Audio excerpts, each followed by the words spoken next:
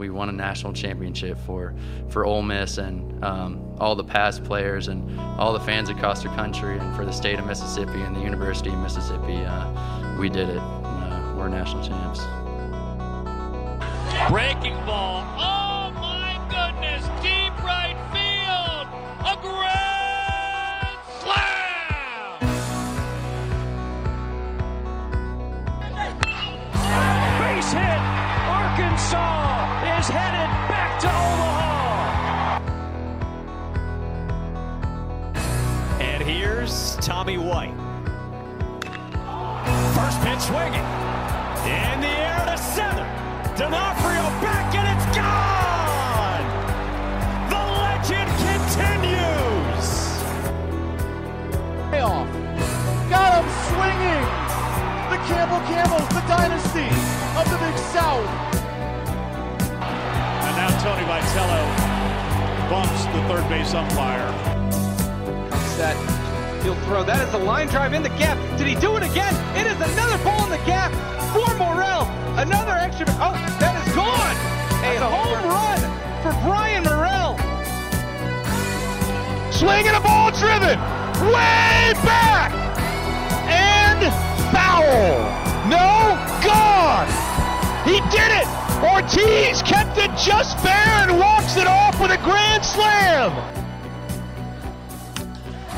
That one is launched. Where will it land? The Hispanic Titanic with a blast again. Melendez doesn't get cheated. College baseball fans, welcome to the weekend number 5 preview episode of the 11.7 podcast, brought to you by our good friends at YakkerTech. YakkerTech's going to be with us all year long, as they are quickly becoming the leading provider for all analytics and statistics, player development for these programs, and they're making it a lot of user-friendly stuff with fans across the country, players, coaches, all of that. Just watch out for YakkerTech. They're going to end up being probably bigger and better every single month this year, because they're quickly developing. So thank you to our friends over there who are sponsoring our podcast and sponsoring our mid-major power rankings. Also, we have Circa Sportsbook, as we've been talking about for the last month. They're also a podcast sponsor of ours and our grand prize provider or sponsor for our Patreon contest, the Weekend Series Pick'em, which we're going to preview today on this episode.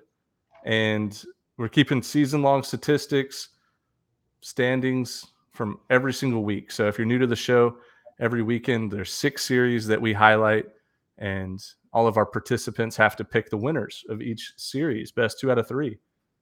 And this is week 5. So I believe, what's the highest record right now? It's can you believe we're already 5 weeks through, and actually today a month exactly since opening day? That's nuts.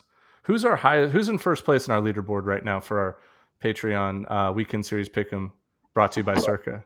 Isn't it 21-3? No, the first place is 19-4. 19-4. That's insane, though, dude. That's crazy. Oh, because there was the one push, Illinois and Coastal last week. Illinois. Yeah. Last weekend, the rain out, but 19-4. Then we have three people at 18-5. Then a whole bunch of 17-6. So we are, quote unquote, not experts anymore by any means. I think knowing the sport actually hurts us, overthinking every freaking pick. That's exactly what happened with my gambling picks. I had to do a reality check, because I give out gambling picks to a group of people every single college baseball day. I started out the year just scorching hot, up 30 plus units, and I didn't have any data behind it. I was just going off of the sport that I know and the sport that I love, and just picking winners. And then the beginning of March, I started looking deep into statistics and deep into trends and things. And my picks were absolutely garbage. But last 2 days, I've had profitable days. So I'm getting back on track, getting back to my ways. Welcome back. Had to look at myself in the mirror and just say, dude, what were you doing to pick winners? That's kind of who we pride ourselves on, not being analytical and statistical. And we just speak on what the hell we see. Yeah, I got away from our comfort zone. Yeah, it was crazy. We're just the kings of eye tests. I'll watch a series this weekend, I think they look good. They look good. If they look like shit, they look like shit. It's that simple. It's all the eyeball test, man. But yeah, so hopefully I get back on track this weekend as well. Obviously, we appreciate all of our Patreon members. I'm going to give a few of them shout outs today, like I do every episode. So we have two with just first names here. We got Jacob and we have Tyler. So I appreciate Jacob and Tyler there. And then we have another Jake Moore who just signed up last week. So thank you, Jake, for signing up to our Patreon there. Landon Langston, Parker Brown. I'm a big Parker Brown fan. I just followed him on Twitter. He's a good dude. We have Caleb Rhodes and Caleb Abshire. So back-to-back Caleb's got signed up. So appreciate both of the Caleb's there. And Rafael Gonzalez, thank you. Oh, he did his about a week ago as well.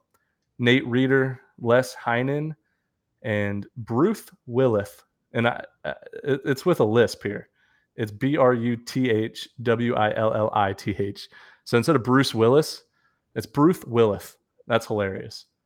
So I appreciate all of our Patreon members there. We're going to give shout outs to everybody throughout the course of the season. So if you haven't heard your name yet, just wait. We're getting to them.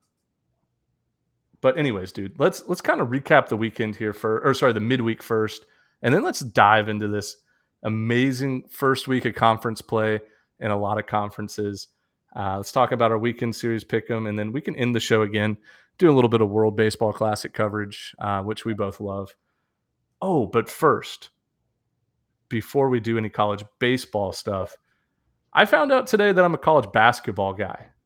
I haven't watched a game all year, right? But everybody fills out a bracket. And I still remember filling out brackets by hand when I was 7 years old, 8 years old.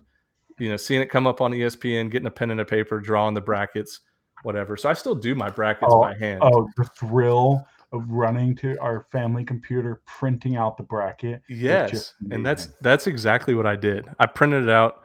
You guys can't see it because it's a podcast, but printed out my sheets here. And so I went 15-1 today. My only loss was Princeton beating Arizona. I don't know what happened. I don't know anything about any of these teams. For example, I have Missouri and Penn State in my Final Four. But yeah, I went 15-1 today on my bracket. I'm like tied for first place in this. It's like 43,000 person DraftKings. Oh, can't say that. I'm gonna bleep it out. There's like $1 million bracket challenge that I signed up for free, and I'm tied for first place at 15-1. Hey, did you know in the NCAA, like I guess their NCAA website, you can fill, you know how you can do brackets? Yeah. There's 0.011% of all entries remain perfect. How many brackets do you think were entered? Over like 20 million then, right? I know ESPN had over 20 million. 787 brackets remain perfect after day one. That's kind of a lot. It's way more than I thought there would be. But you have to think about, out of all the millions and millions of people, let's just say some submitted 20 each with different scenarios. I don't know. I feel like that's not that crazy a number when you just think about how all the degenerates out there that did some crazy combos. I don't know. Yeah. But you going 15 out of 16, that right? You went 15 out of 16. 15 out of 16. You didn't watch a single minute. That goes back to what we were just talking about a couple seconds ago. Less is more. The less you know, the better. Eye test or name test. Yeah, I mean, it was crazy. I mean, I didn't do any research. I didn't watch a single minute of college basketball. And it was mostly just picking based off of team names and then kind of flipping, making a couple upset picks. Yeah, I don't know. I guess I'm a college basketball guy. We should start a college basketball podcast where I just tell everybody who I picked. I did mine on CBS, and I just clicked that little I dot where you can see their record, top 25 win, average points scored, and average points allowed. You know what I'm talking about? That's okay. That's what I did too. I will. And say I just go through number of top 25 games played and how many points they're giving up. That are the only two criteria I use to make my pick. And what was your record today? Didn't you say you went 9-7? barely over 500. Barely over 500. And I should have just went with the eye test. I wish I had an eye test. I knew Virginia was going to lose. I had Furman in, and then I went back and I was like, oh, Virginia's got a bunch of top 25 wins. I feel like they're better this year than other years. They're not going to get upset this year. And sure as hell enough, they get upset. So eye test is the way to go. Yeah. Here's an eye test for you here, getting back on the college baseball train. What's your eye test tell you about UCF? I mean, they're by far the hottest then coldest then hottest then coldest then hottest then coldest team ever. Most bipolar team I've ever seen. Like, I mean, what is they going to take? Like I have them winning. I have them as my preseason pick to win the American. If the hot UCF team shows up on East Carolina weekend, we're in great shape. If the shitty East Carolina team shows up, it's going to be 10-0 in the first. It's weird because they went and they swept Clemson week number 2, and we were both thinking, wow, this is their coming out party. The Knights are for real this year. And then they go and lose 2 out of 3 to, was it Georgia Southern? Yeah, it was Georgia Southern. And then 2 out of 3 again. And then did they win a big midweek after that, or lose a big midweek? And then I should have their schedule pulled up. I'm too lazy to do it. So they swept Clemson, lost 2 out of 3 to Georgia Southern, beat FIU or somebody in state school at home, lost 2 out of 3 at home to Troy, and then they just go out and boat race Florida State in a 2-game midweek this week. Yeah, and they looked like the much better team with the eyeball test, in my opinion. If you wouldn't have showed me any game from earlier this season, and I just had to take UCF from those 2 games I saw them play Florida State, I would say, oh my God, this is a top 10 team. This team is really good. They all hit 1 through 9, pitching throws strikes, and they play good defense, and they're athletic. And I'm like, wow, this is a good team. But I know what they've done. I know what they've done on Saturdays, where they've back-to-back Saturdays, they've given up more than 10 runs in the first inning. 19 and 12. Okay, they gave up 11 in the first, 19 total on Saturday, Georgia Southern. They gave up 10 in the first and 12 total runs on Saturday against Troy. Yeah, that's what I'm saying. It's such a bipolar team, and they're the type of team that could sweep East Carolina one week and then lose 2 out of 3 to a Wichita State or UCF or USF, and not a very good team, or a Houston team that's just abysmal.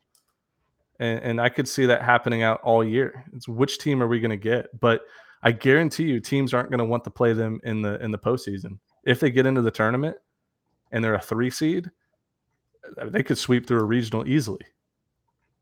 I mean, the American needs to add some more teams.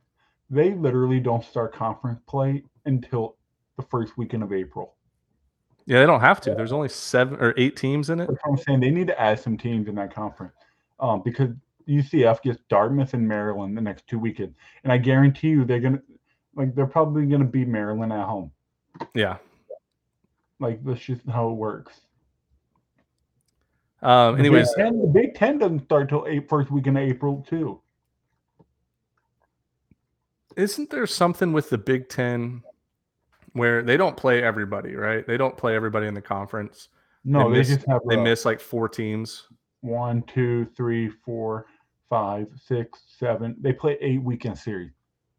Oh, they miss a lot of teams then. 24 games. I think I'm okay with that though. I think 24 games is it's a good measure of who's the best in the conference. Mm-hmm. And Big Ten needs what to did the SEC 30? No, it can't be 30, can it? Yeah, I guess it is. The SEC has to be 30. Let me see. They play 10 weekend series. Let's see. 1, 2, 3, 4, 5, 6, 7, 8, 9, 10. Yep. So 30. You're right. Because isn't 14 usually the magic number?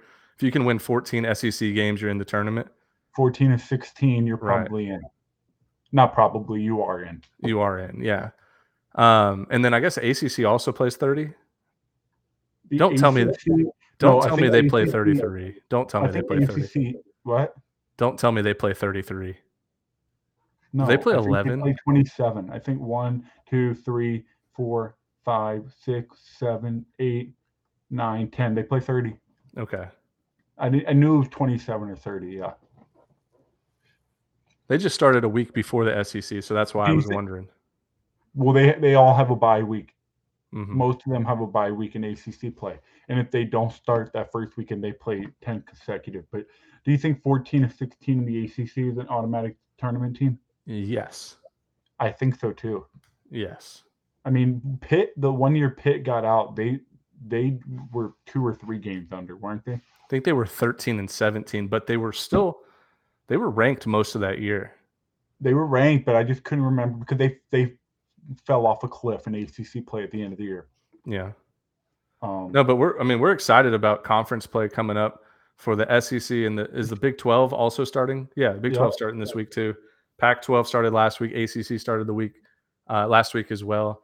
But some good matchups, and we have 6 weekend series that we're going to highlight this week. I'm going to read them off to you, and we'll dive into them a little bit later in the show. We got to talk midweek before we get into Dude, weekend. listen to what I'm saying. I said I'm going to run through them real quick so the people know what to expect, and then we'll dive into them. I don't want them to know what to expect. I like when it's all just well, they might turn the show off before then. Well, they turn the show off. That's just unfortunate. Yeah. Anyways, let me run through these 6 just real fast so they know what to expect later on. We have FAU traveling down to UTSA, and wouldn't that be like up and out? Oh, you're right. Yep, they're traveling up to UTSA. My fault. Up and out, kind of like up and out west kind of thing. Traveling out west to San Antonio, Texas. I want to go on record and say that UTSA has to get field upgrades. I can't watch their games. Their stream's not bad, but it looks like a legitimate high school field. Let me see. Let me look at. I just pulled up their baseball field on. I mean, this is a school with tons of students. Hold on. I kind of like that. The background is like, I guess it's their dorm apartment kind of thing, and it really has some major Southwest architecture vibes. It's like not a pueblo. It's like a more modern building version of a pueblo. I'm talking about behind home plate. It's like a metal bleacher that goes up 6 rows high. It's embarrassing. It's a metal bleacher that you would stick on the side of a soccer field. Hey, I'm going to share my screen so you can see what I'm looking at. They do have what appears to be plans for. But Dimitri, you know just as well as I do. These plans take almost is that what you're talking about? Yeah, it's so bad. It looks like a soccer stands, like a youth league soccer stands. Okay, that press box still has the exterior AC unit. It's got about 3. I'm just painting a picture for our listeners here. It's got about 4, 5 windows. That classic tin metal, like press box style. The one door swings open and closed every time the wind blows. This is what Mercer had when I was there before they got that big old nice pretty stadium. We had just a little press box like that. Hey, you got to respect them. That press box was built before Wi-Fi. That one right there, the UTSA press box, that was around before Wi-Fi. That was AOL dial-up days. They probably had an Ethernet cable wired up into it. It's embarrassing though. I mean, you're in Conference USA, man, and you're a huge school with a lot of money, a lot of students. Do they have a lot of money though? Yeah. University of Texas at San Antonio. It's a University of Texas branch school. Hey, they have another little like metal bleacher on each side, like down the baseline. The field surface looks beautiful. I think the field definitely needs to be upgraded, but I'm going to click on this link and see what kind of they have plans on Google Images. They have plans of their new stadium. The stadium might not ever get built, or if it does, it might take a decade. It took Mercer 10 years to build their stadium. It said they're adding 2,500 seats, press box suites, 24,000 square foot team building, housing locker room. This might be their recruiting page, like their recruiting pitch that they'll just one day eventually get around to, but they don't have plans to actually do it. I got recruited on Mercer's new stadium. I never saw the damn thing. I know. They promised people like 10 years ago that it was going to be built. the class that graduated saw those same plans on their recruiting trip. Yeah. So, yeah. Anyway, so FAU goes to UTSA. We'll talk about the series here in a little bit. And then South Carolina at University of Georgia. That'll be a good SEC opening weekend. Boston College at Florida State. What a week Boston College had last week. And Florida State, kind of another hot and cold team, similar to UCF. Arizona at UCLA. That's a great Pac-12 matchup there. Another great, one of my favorite Pac-12 matchups, or Pac-12 rivalries, is Oregon State at Stanford. We'll talk about that one here too. And then last but not least, Oklahoma State down in Lubbock at Texas Tech, which I'm torn on that series. I'll tell you that right now. But those will be our weekend series pick 'em we'll dive into here at the end of the episode and make our picks. I'm still in the Survivor. I've advanced 4 weeks in our Survivor pool, and I get to choose one of these teams that hold my destiny to try to be the last guy remaining. But let's do this here, Dimitri. I want to talk to you about Coastal Carolina, and I want to talk to you. You were going to bring them up. And I want to talk to you about Coastal Carolina's strategy to win baseball games, because it has nothing to do with pitching. It is straight guerrilla ball. Let's outslug teams and let's try to put up 15 runs a game. What they did against Campbell, and Campbell's similar to Coastal, where offense first, then pitching later. I don't know. Campbell's pitching, I mean, last year and this year had been really good. It's just when you go to Conway, South Carolina, pitching doesn't come. They stay home. Well, and then also Conway just has an absolute jet stream out, constantly blowing, the wind blowing 20 miles an hour out. It is probably plays as the smallest baseball field in the Division I level, like total. It might play smaller than Claude Smith Field in Macon, Georgia. It plays the smallest, dude. Anytime you get a ball up in the air, you see outfielders' numbers because their backs are turned chasing the ball. And it usually goes over the fence.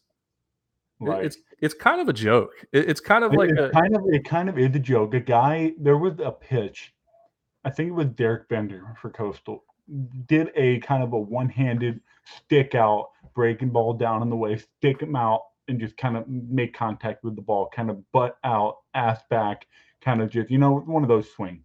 And the ball just took off dead center over the wall. And I was just like, went over the batter's eye. That's not real. That is not real. That is not baseball. That is a tennis racket or a baseball bat with a lacrosse ball kind of thing. Do you remember when Coastal Carolina hosted it was the Sun Belt tournament in 2021? I think it was 2021. And there was just so many runs scored. Hot weather, wind blowing out, and every team was putting up 14, 15 runs a game. Absolute joke. But hey, it's a beautiful stadium, though. I love it. I love the look of it. There's a lot of money invested into it. You just got to know.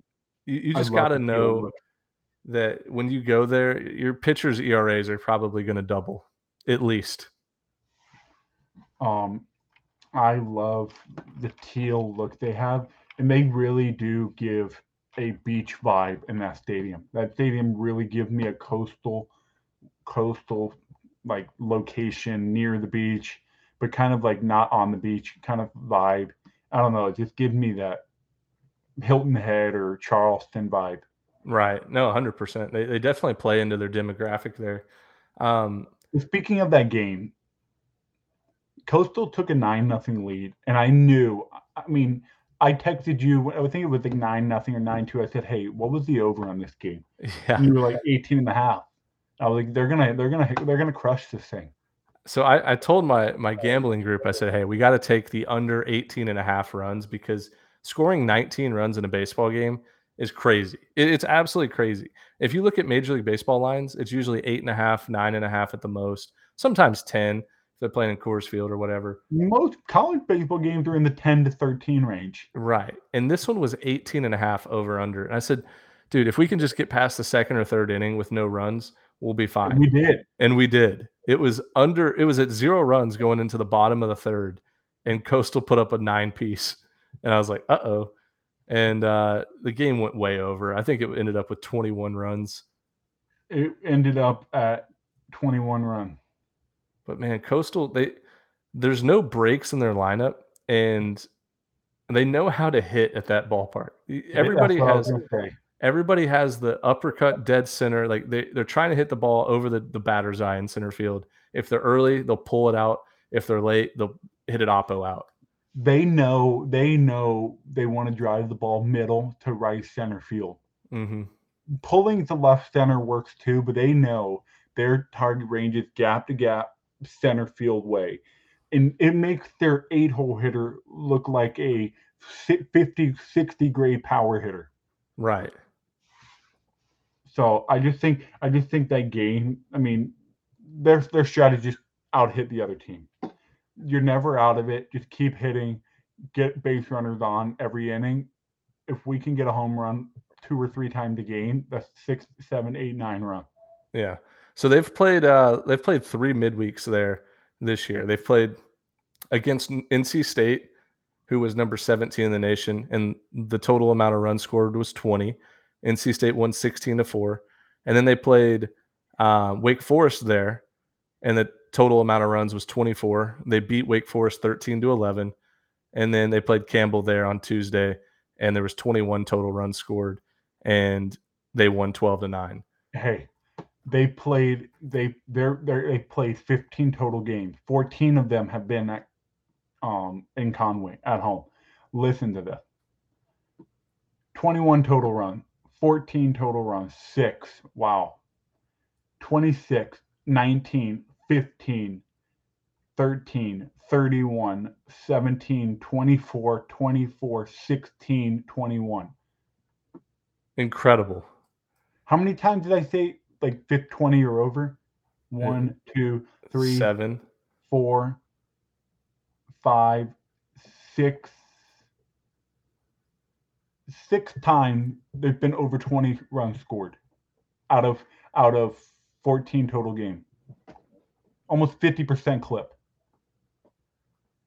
I can't believe that, man. And we'll be honest, And guess who comes to town in not this weekend but next week? Guess who's coming to Conway? Slam Marcus, Texas State. Slam Marcos is coming to town. If you can get the over anywhere, I think 18.5 is like kind of like an insane number. What you're going to see, If you yeah. 18.5 or under, take the over. I mean, and if you lose, you lose. But like You're never out of it.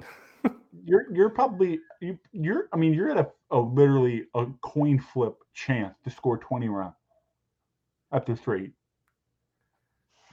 I mean, it's a combination, right, between the juiced baseballs and their offense and the wind being blown out nonstop, like 20 miles an hour. It's kind of tough to watch those games. They're exciting, yeah, but they take 5 hours. And I don't know. I'm a fan of it, but there's definitely a devil's advocate there. To me, it's not that much fun of baseball because I like a baseball game where a big swing wins or a big pitch, like stuff like that, instead of a baseball game where it's just like who gets the final out. Right. Who gets the final at bat. Like that's usually how those games go. Instead of Coastal's closer, Sharkey, it's really good. Like he's really good. If they have the lead into the 7th, 8th inning, they have a great shot at winning. He's really good. So the rest of their pitching staff, not so good. But I like you said, I don't know if it's that they're struggling or it's just where they're playing. Because in Macon, if you start a game and you go 5, 6 innings, if you go 6 innings, 3, 4 runs, that's a good start. Even though it's like a 5 ERA, that's a good start at the Claude. Yeah.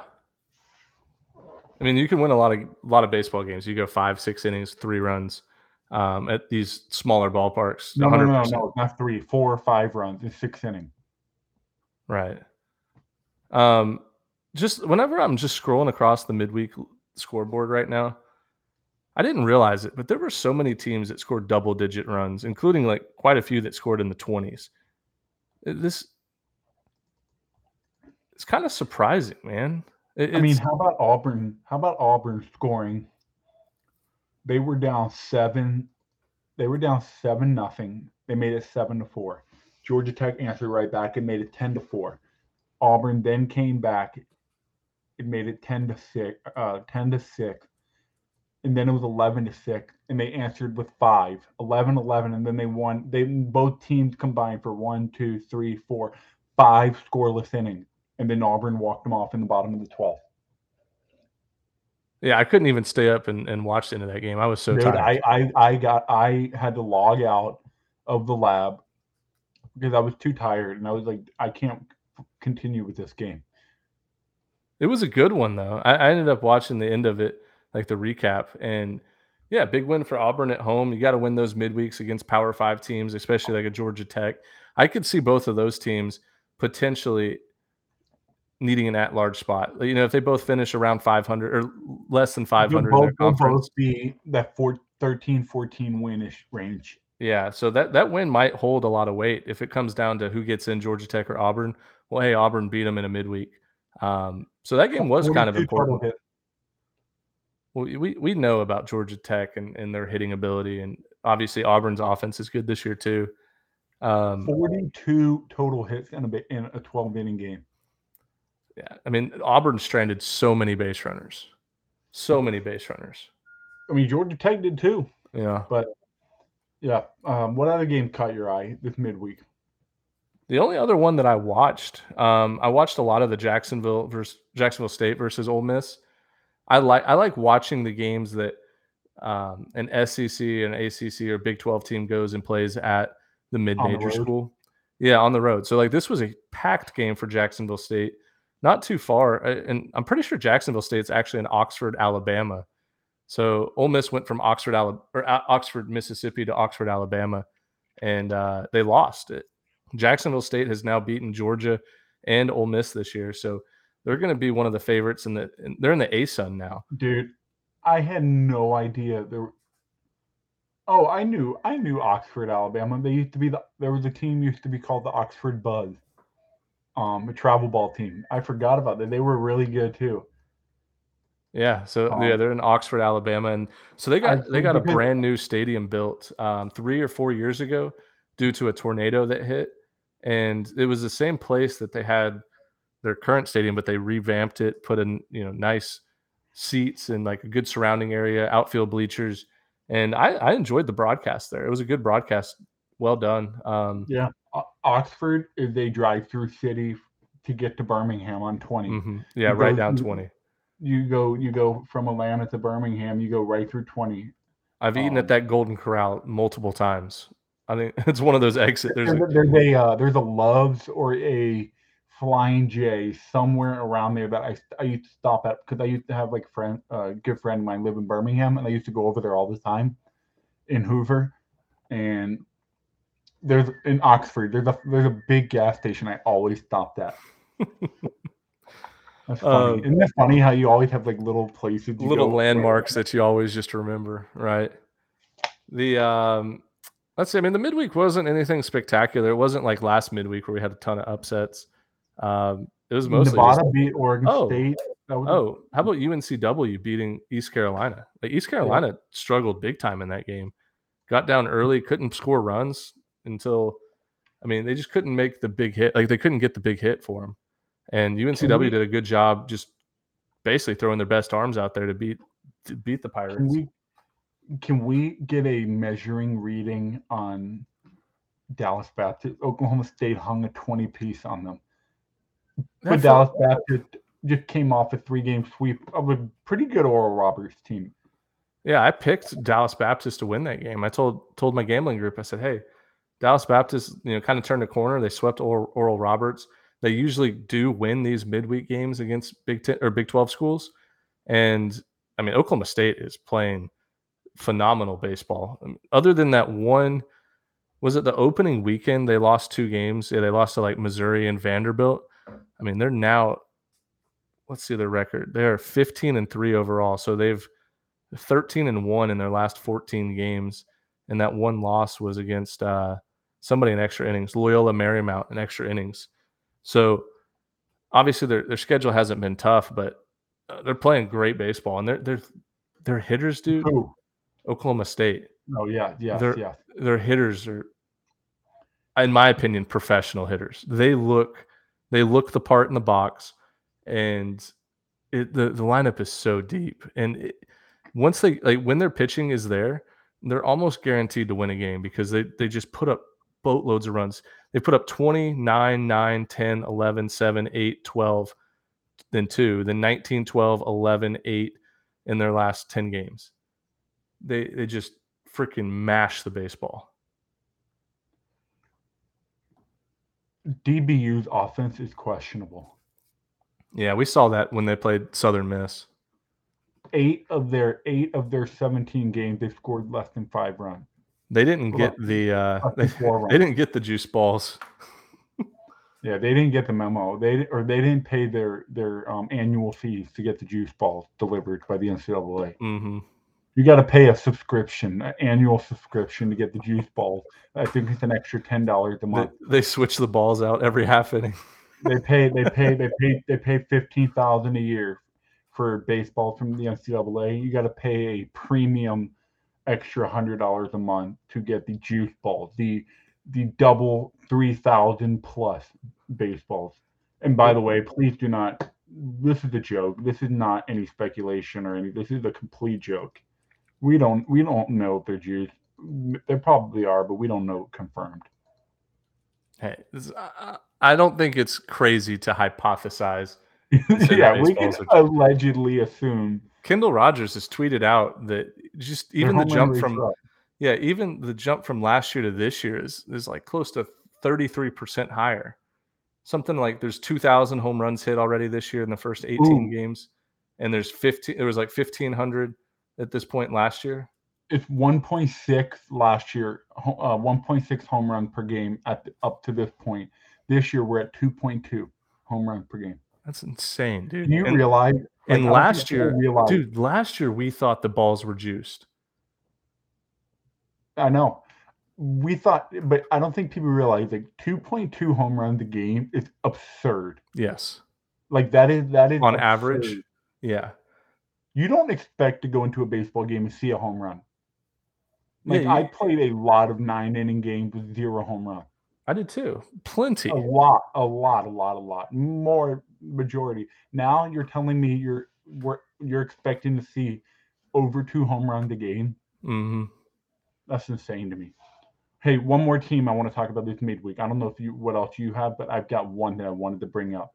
Okay, go for it. It is time to slam the panic button on Georgia Southern. No, don't say that. It is time to hit the panic button.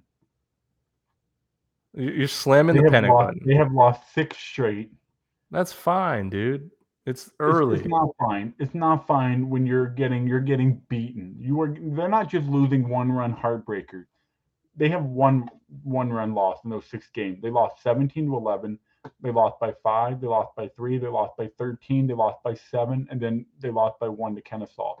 The issue for me is how many runners they're leaving. They're stranding, which I know can change in the heartbeat of a second. Balls start falling, but they just can't. They can't escape jam. Teams are just jumping on them early, and they can't get starting pitching to give them 4 or 5 innings of breathing room before they can scratch in a couple runs because they're down every game. They're just falling behind every game, so it's hard to win when you're just behind every game. Yeah, the good news is they've played a tough non-conference schedule. Sure, they lost both to Georgia. They got swept by Rutgers, and they lost to Kennesaw. I mean, those should have been 3 regional teams last year. Rutgers should have made it. Georgia made it, obviously. Kennesaw made it. It's okay. I mean, it's early in the year. Stuff just isn't the panic falling. button has to be hit. Now they're almost getting to the point. They have to win that Sun Belt Conference tournament to get in. If they don't absolutely dominate the Fun Belt schedule, they're not going to be in an at-large picture. Yeah, it hurts their at-large picture a lot. And they came into the season trying to host another regional, right? Like that's what they did last year. The committee is going to look at that 6-game losing streak and say they couldn't beat Rutgers and they couldn't beat Georgia. Not even get a game. They just got their asses swept. I also know the committee, and they're going to take probably guaranteed the top 3 Sun Belt teams in the regular season. But what gives you hope that because Southern, they've got South Alabama, Southern Miss, and Old Dominion, their first 3 weeks of Fun Belt play. You got to get 2 of those 3 before you go have to into win. You have to win 2 of those series. because those are your. I mean, then they've got Coastal. So let's just say their next 4 is the most important stretch of their Fun Belt schedule. Because then they've got all the easy teams at the end. Marshall, App State, Louisiana Monroe, Troy, Georgia State, James Madison. The teams you need to beat are Coastal, Old Dominion, Southern Miss, and South Al. Yeah, I didn't even realize it. They have 4 really tough teams. The front part. This is the bad time for them to play them too. I guarantee you, they're like, dang, I wish we could play them in a few weeks. Not right now. Their midweek schedule for the next 3 weeks: Mercer, Georgia, Georgia Tech. You better turn it around real quick. Do not let this losing streak snowball. Yeah, don't let it continue to snowball because you're right. Like this could turn into a bad year for them quickly. Real quick. So that's why I'm hitting the panic button on Georgia Southern. I think but do you realize what the panic button is? It's not, oh shit, we better figure it out now. So you're hitting the panic button before it really becomes an issue. It is an issue. How often does the at-large team, like I want to see the number of how many at-large teams made it and how many of them lost 6 games in a row in that same season. Ole Miss did it last year. I wonder if I would be surprised that the number is more common than I think. I don't think that happens very often because at-large team, I'm not talking about SEC, ACC, teams that, get the benefit of the doubt. I'm talking more of the mid-major side of things. You have to play a near perfect season to get an at-large bid. Yeah, you can't have any huge hiccups. But at the end of the day, are we considering the Sun Belt? Are we considering the Sun Belt Conference the same treatment as other mid-majors? We can't, right? There's going to be 3 teams that get minimum. Usually the top teams in the Sun Belt don't have to worry about it because they're really good and they take care of business. But how many 500-ish Sun Belt teams are getting in? Oh, well, I'm making the assumption that they don't finish 500. I'm saying if Georgia Southern finishes in the top 3 regular season in the Sun Belt, they should be in. Oh, no matter how they did out of conference? Right, because that conference is too good. I don't think the Sun Belt gets that kind of treatment yet. They should. It's in my opinion, probably the 4th best conference. Like I and agree you can you can almost make a case it's up to par with the Big 12. Let me see. I think the Sun Belt, it might be better than the Big 12, dude. Let's do this. ACC, SEC, Pac-12, Big 12. Those are your top 4. But think about the Big 12 right now. You know who's not good? Baylor, trash. Kansas, not very good. Kansas State, their record's pretty good, but are they really good? Texas, down year right now. Okay, but we're talking about in general. We're not talking about just this year specifically. Why not? We need to talk about this year specifically. Okay, go ahead. I think the Sun Belt is actually, I'm going to go ahead and say it. I think the Sun Belt's a deeper conference than the Big 12. That is just asinine or Didi Gregorius. That is a Didi Gregorius statement. I mean, think about it. There's going to be maybe the Big 12. The Sun Belt is not in front of the Big 12. Maybe. I mean, you really think so? No, I mean the Big 12's the Big 12's top teams are better than the Sun Belt's top teams. But I still think Kansas State rolls into Coastal and competes with them.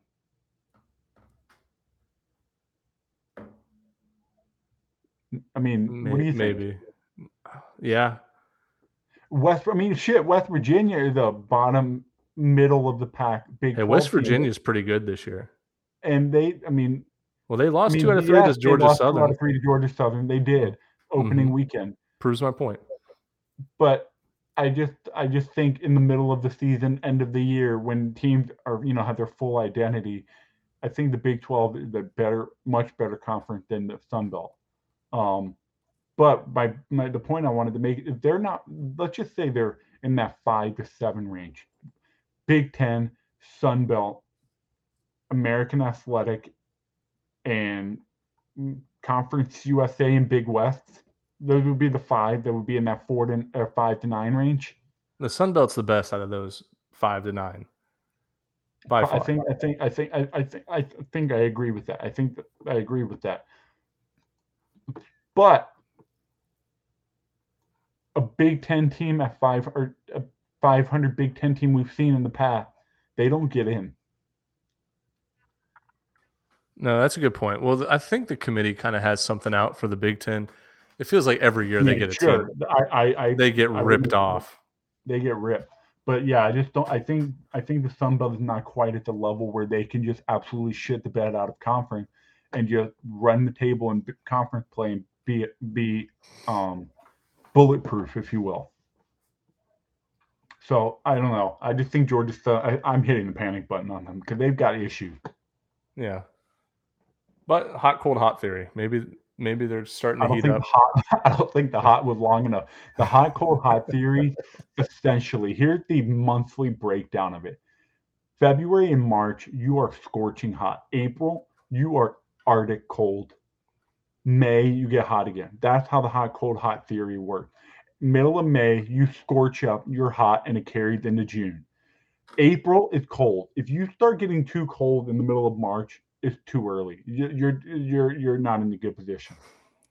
We have it down to a science, to a freaking formula. The final hot it only lasts for about a month or so, a month and a half. So Ole Miss did it perfectly last year. What? I said Ole Miss did it perfectly last year. And they hit it right in that first weekend of May. They started winning SEC games, and they just sprung right into the thick of everything. You cannot get hot too early, and you cannot get cold too early. It is a very articulate and very fragile formula and structure. If you get cold too early, you're done. It is too late. Your season is over if you get cold too early. It's a formula. Everybody's seen it work every single year. It works every year.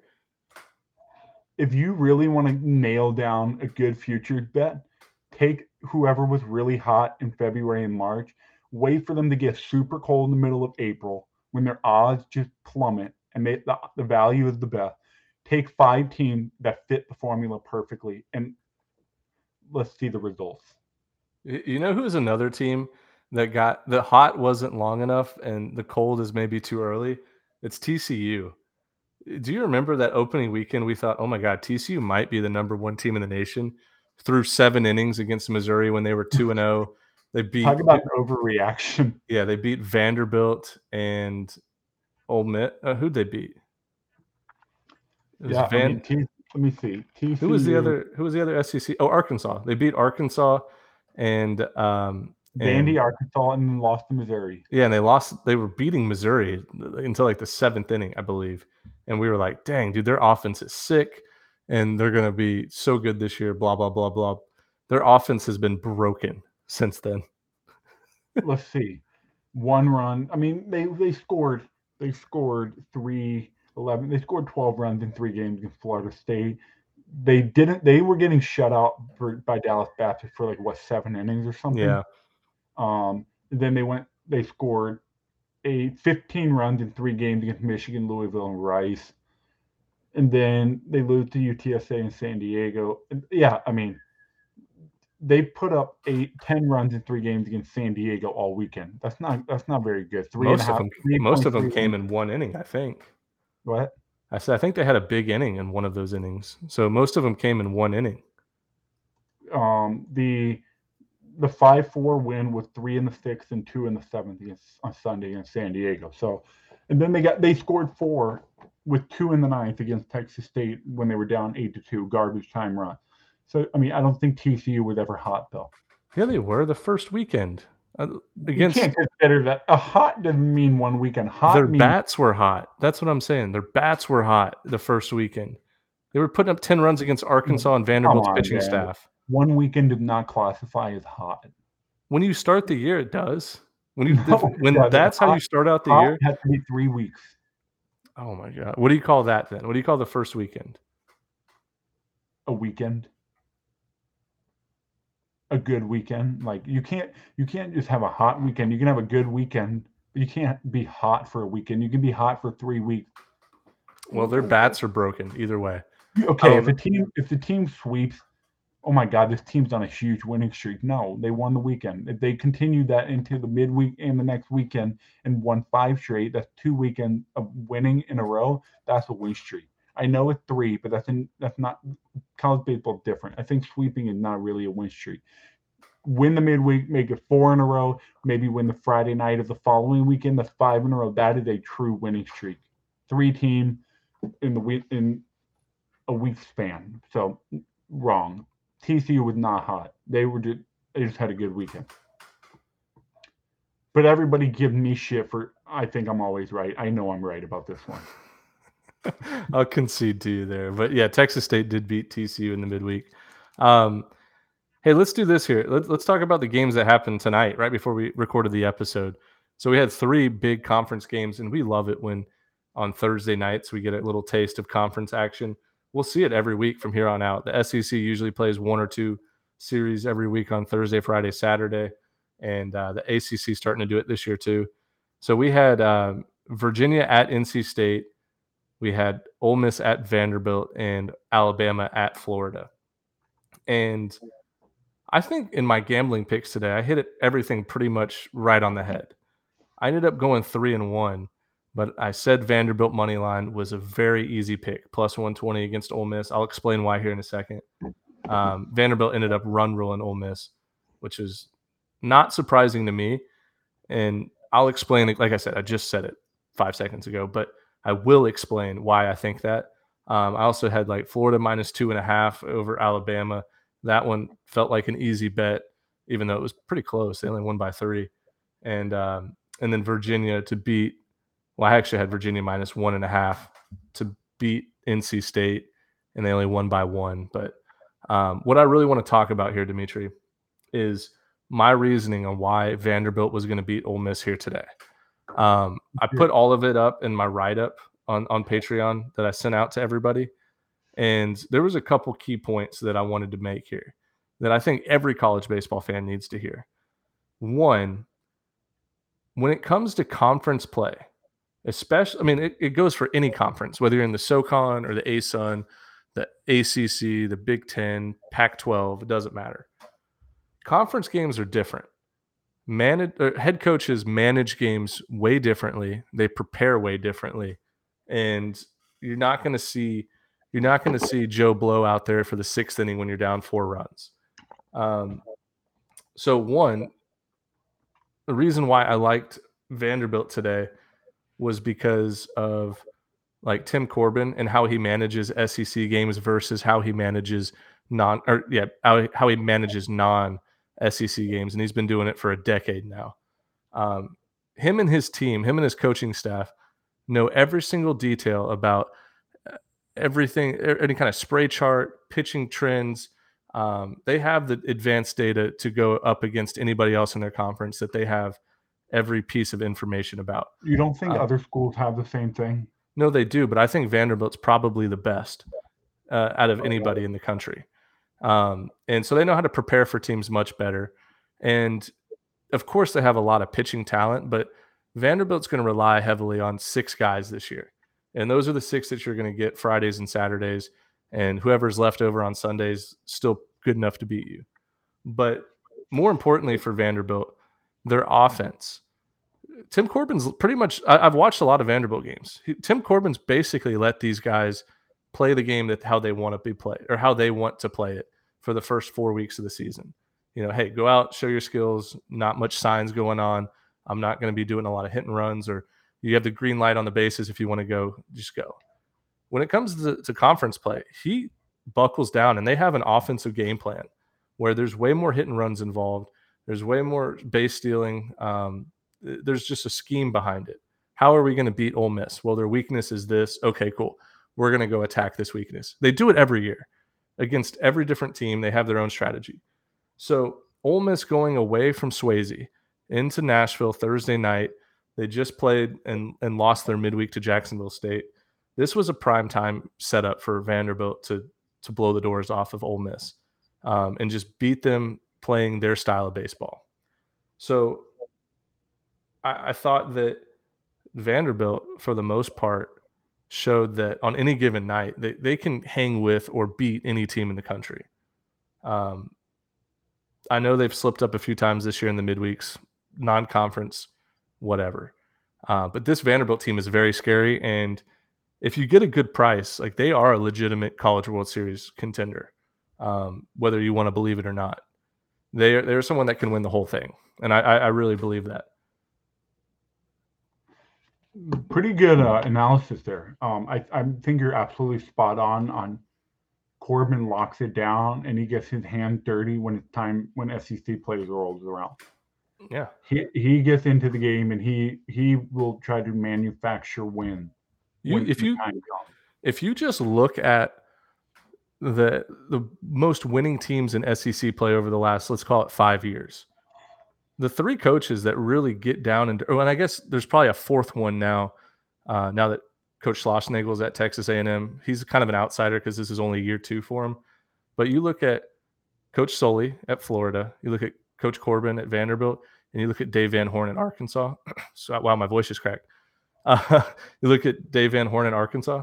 Those, in my opinion, are the 3 best coaches when it comes to getting their hands dirty and really just grinding out SEC games, conference games versus how they manage non-conference. Of course, the coach can't win the game. He's not the one swinging the bat, throwing the balls.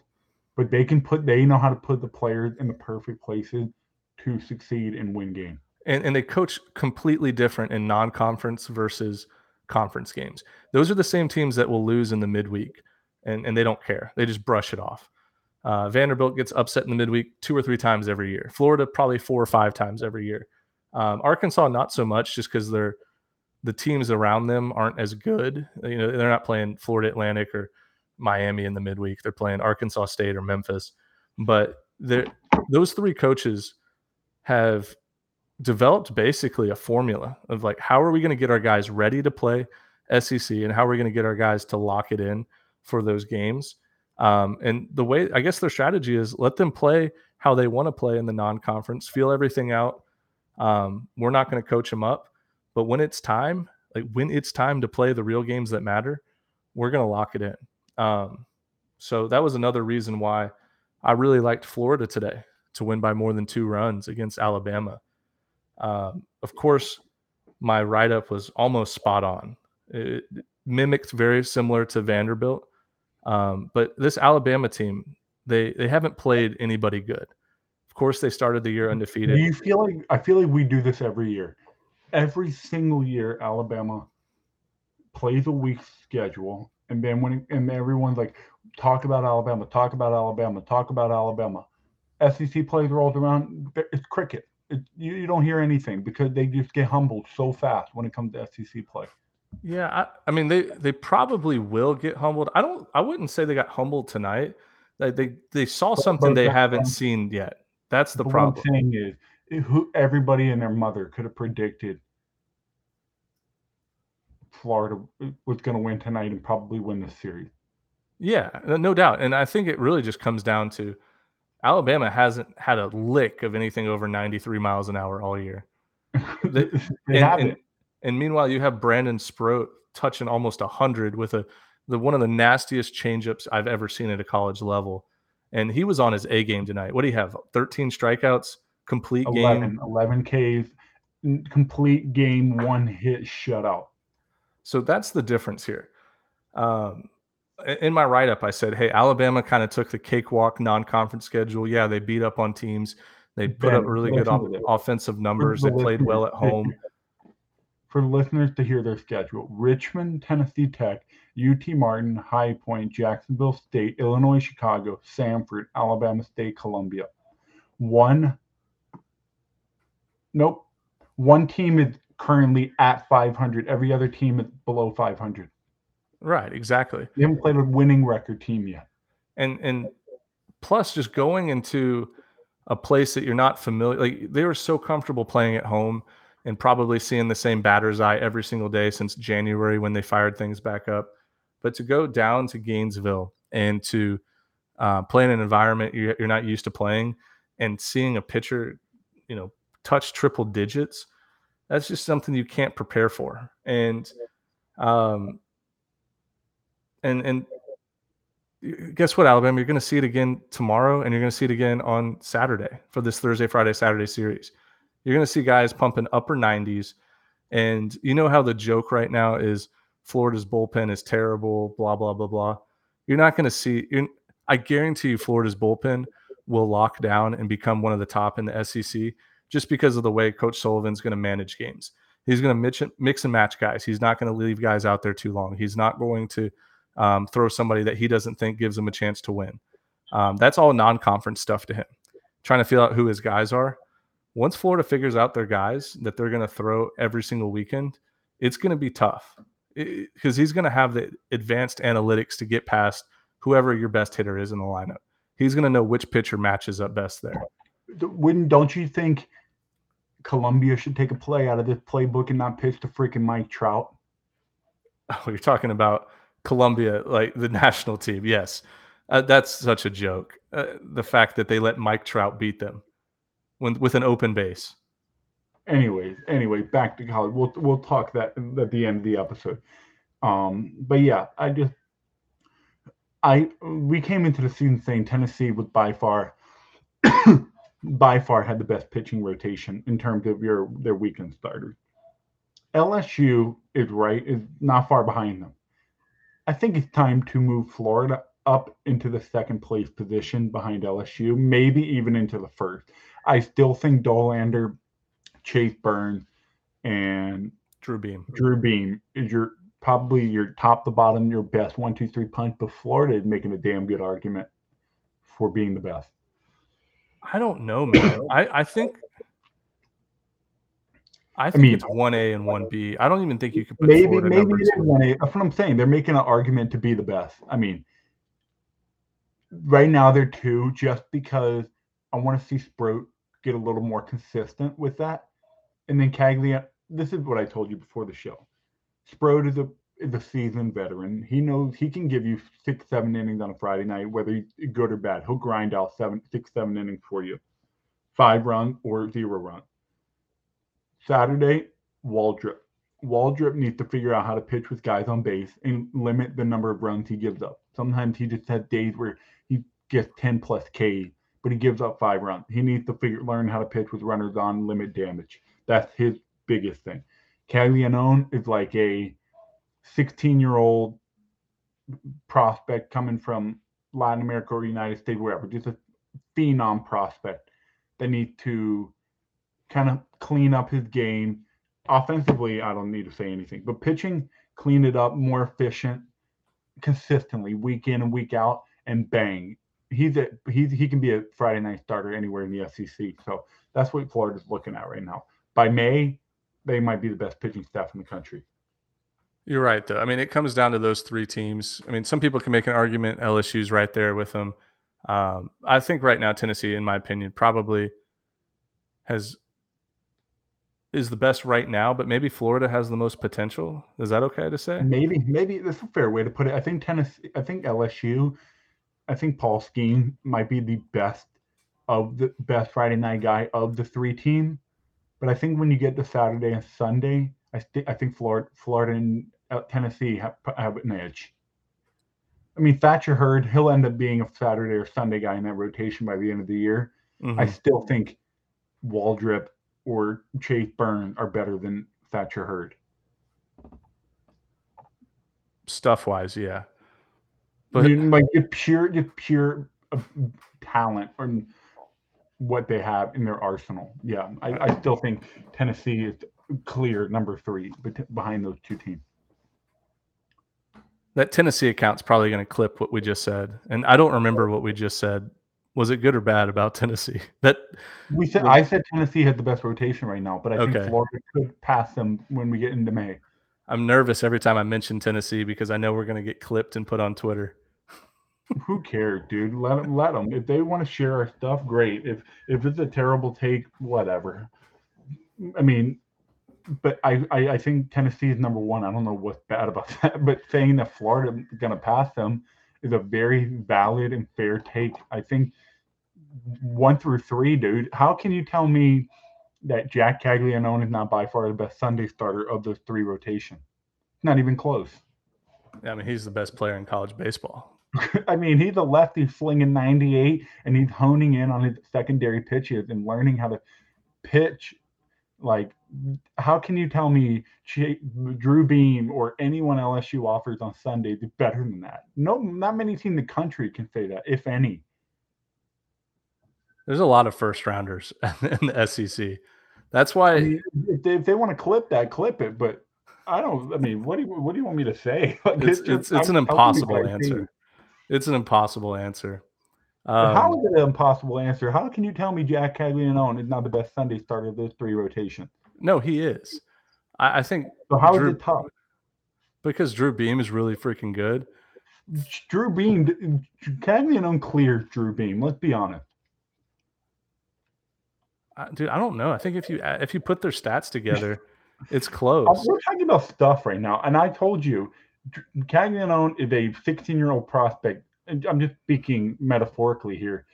By May, he might be an 18-year-old AA, AAA guy, and by June in Omaha, he might be a big league starter. That's the development I'm looking for him.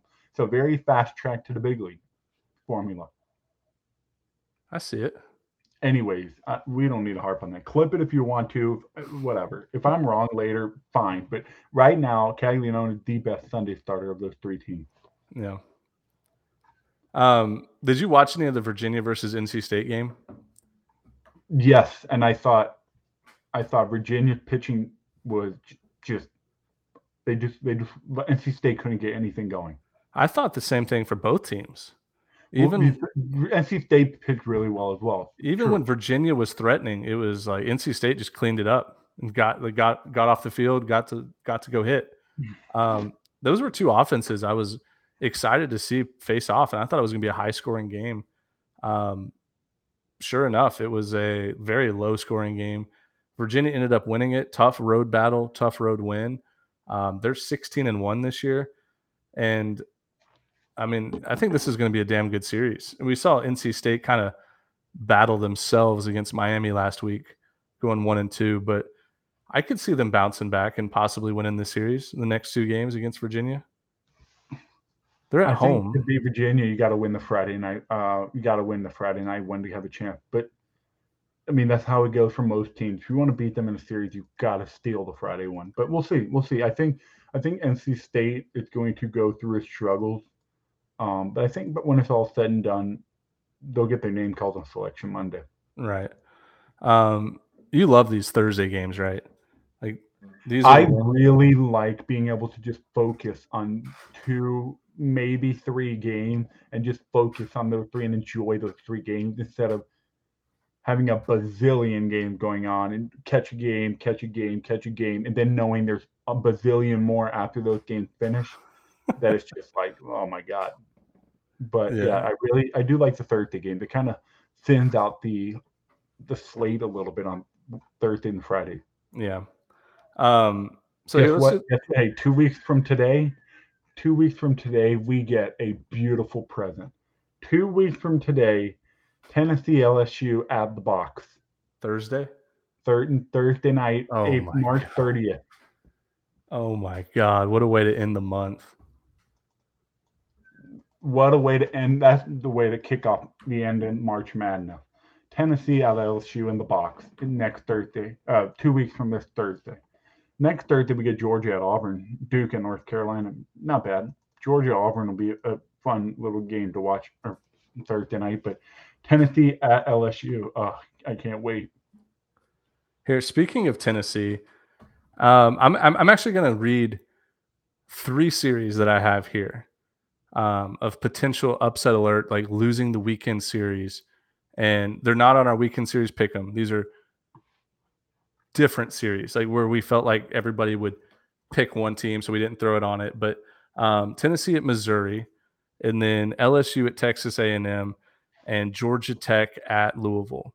So out of those 3 series, which one of those teams do you think is at most risk to be at upset alert? Most risk being upset. So Tennessee goes to Missouri. Yeah, LSU goes to Texas A&M, and then Louisville hosts Georgia Tech. The biggest chance of an upset, like shockingly upset,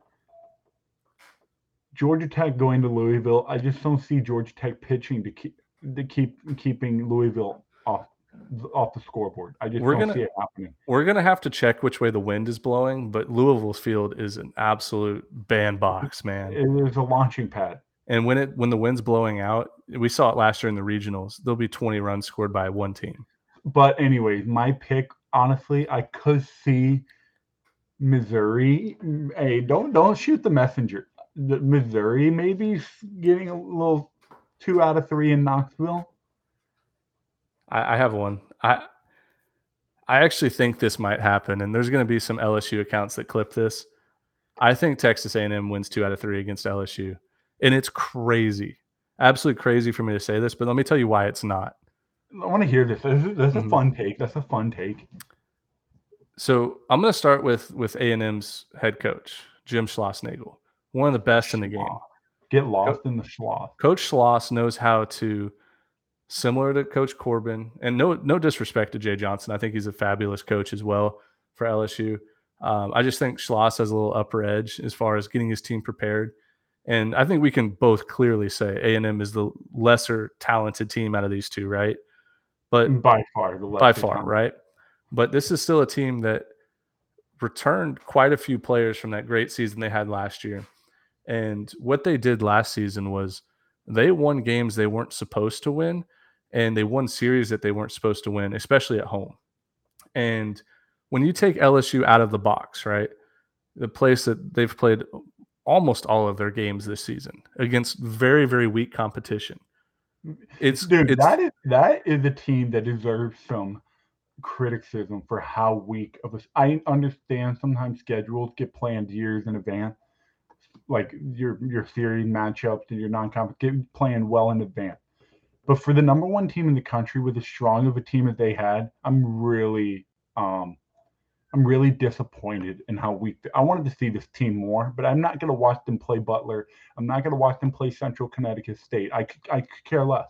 Yeah, I mean they've had 7 of their last 8 games as run rules.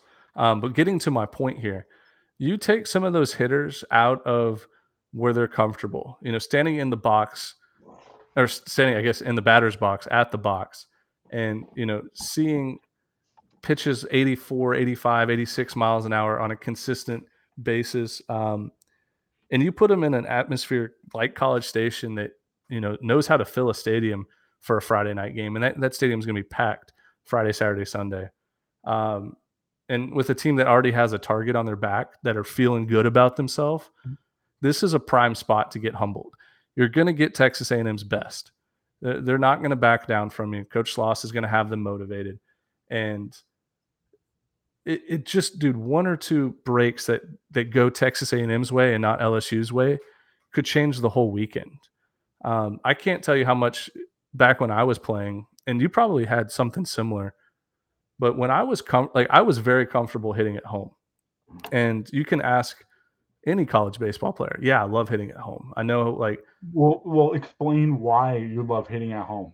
You literally hit thousands and thousands of baseballs, late night hitting, practice, inter squad, home game. Add all that up, you hit a lot in that home park. Yeah, and you just kind of know exactly where to stand, exactly where to look, and it's just different going to a different place. You get maybe a night of practice the night before, and then 15 swings before the game in batting practice. It's just different. And I don't know. I think this is going to be a series that Texas A&M finally wakes up and shows what kind of team they can be. And LSU kind of just like, whoa, maybe we're not. I mean, we are good, but maybe we need to focus every week. I think it's more likely. And by the way, don't forget, we labeled A&M as the biggest disappointment so far through 4 weeks out of all the SEC teams. I think you originally said Kentucky, and then we kind of agreed on A&M. Right. Okay. I think what's more likely is A&M shocking with a Friday night win, and then LSU coming back and winning the next 2. Okay. Yeah, I mean that's way more likely. They beat Paul Skeens, and everyone's like, holy shit, LSU lost, and then they come in just boat race A&M the next 2 days to take the series. I'll even go a little bit riskier here. I think it's probably worse if A&M wins Friday. Their best chance of winning the series is getting blown out on Friday and then coming back and winning a close one on Saturday. And then Sunday, anything can happen. You know what I'm saying? Like, let LSU get comfortable. You put the thought into my head of LSU losing. I was like, I just can't see it. And then you started making me believe that somehow A&M can win a game. I was like, ooh, what if A&M won Friday night and then got their doors blown off Saturday, Sunday? Their A&M's best chance of winning the series is getting blown out on Friday. And I know that sounds crazy, but if you get blown out on Friday and LSU walks in Saturday super comfortable, you steal a game there, and then Sunday you win a close one.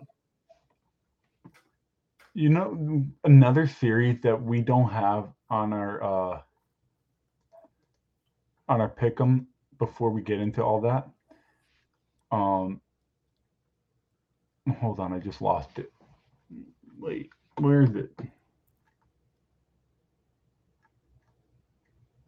I guess we'll just have to circle back on it because I completely forgot what I was going to talk about. Anyway, go ahead.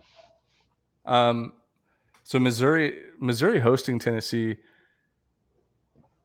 I mean, Tennessee should win that series, right? But Missouri is better than what they've been in the past.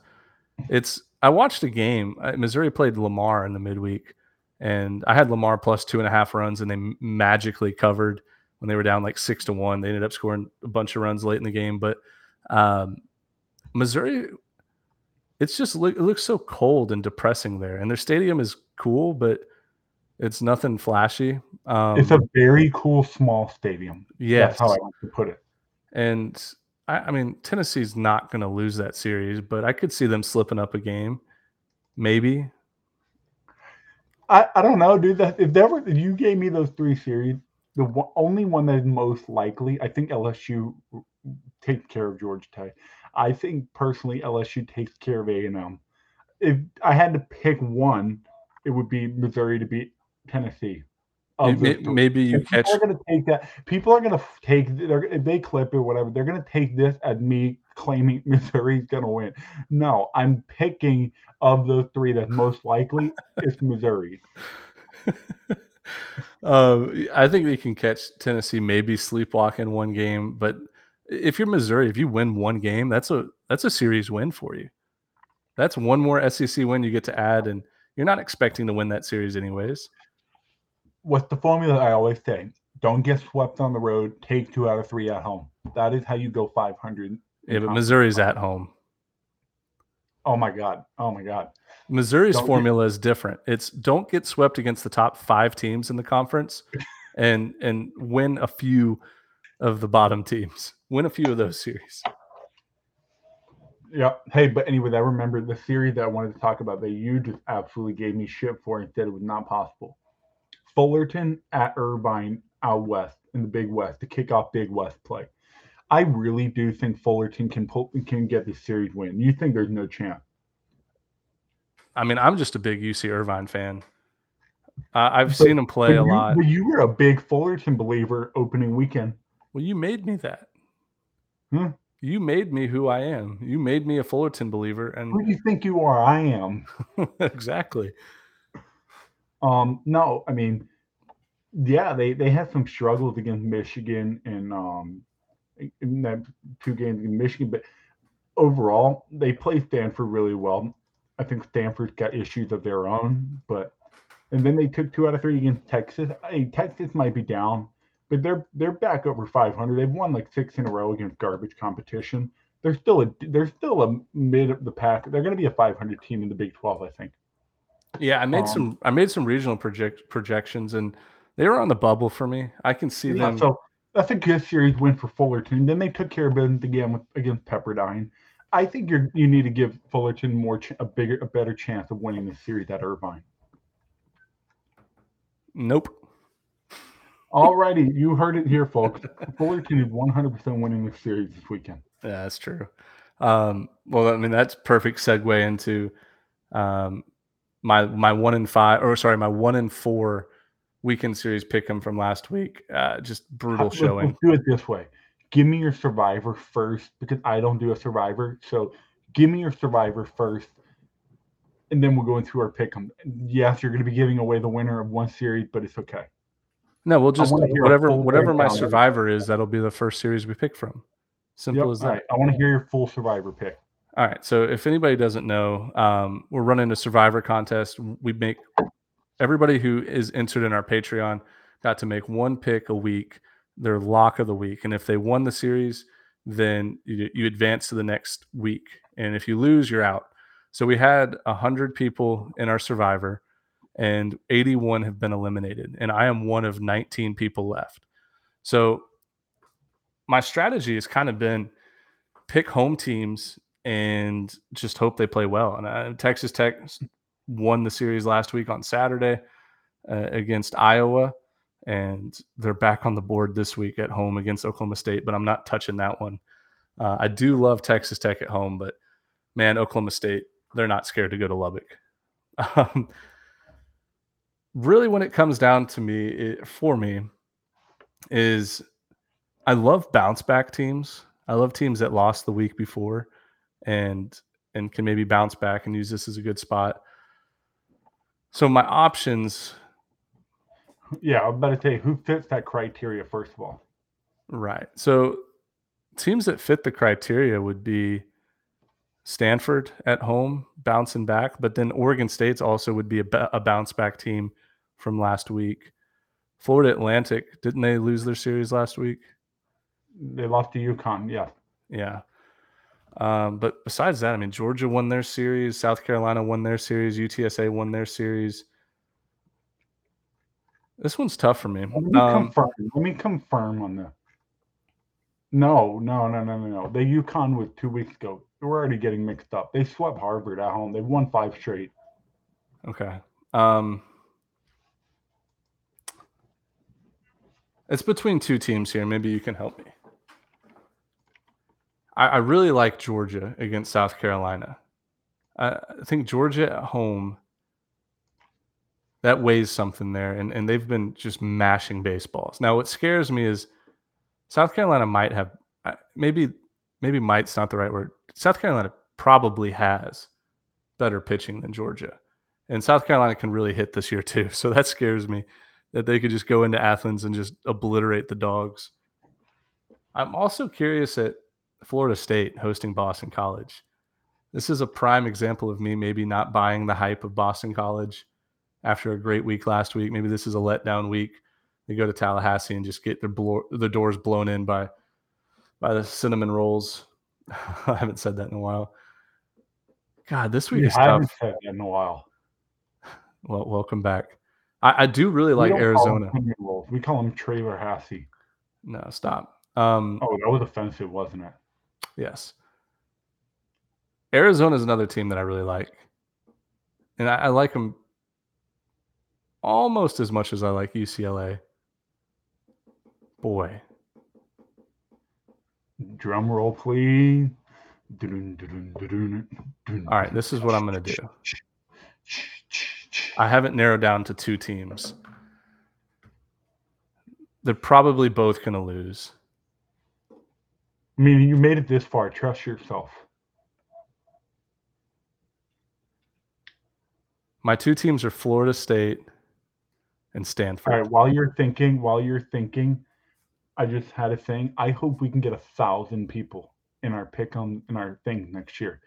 So if you're listening to this, please consider us as your home of Weekend Pick'em and Survivor Challenges next year. We will not disappoint. It was a lot of fun.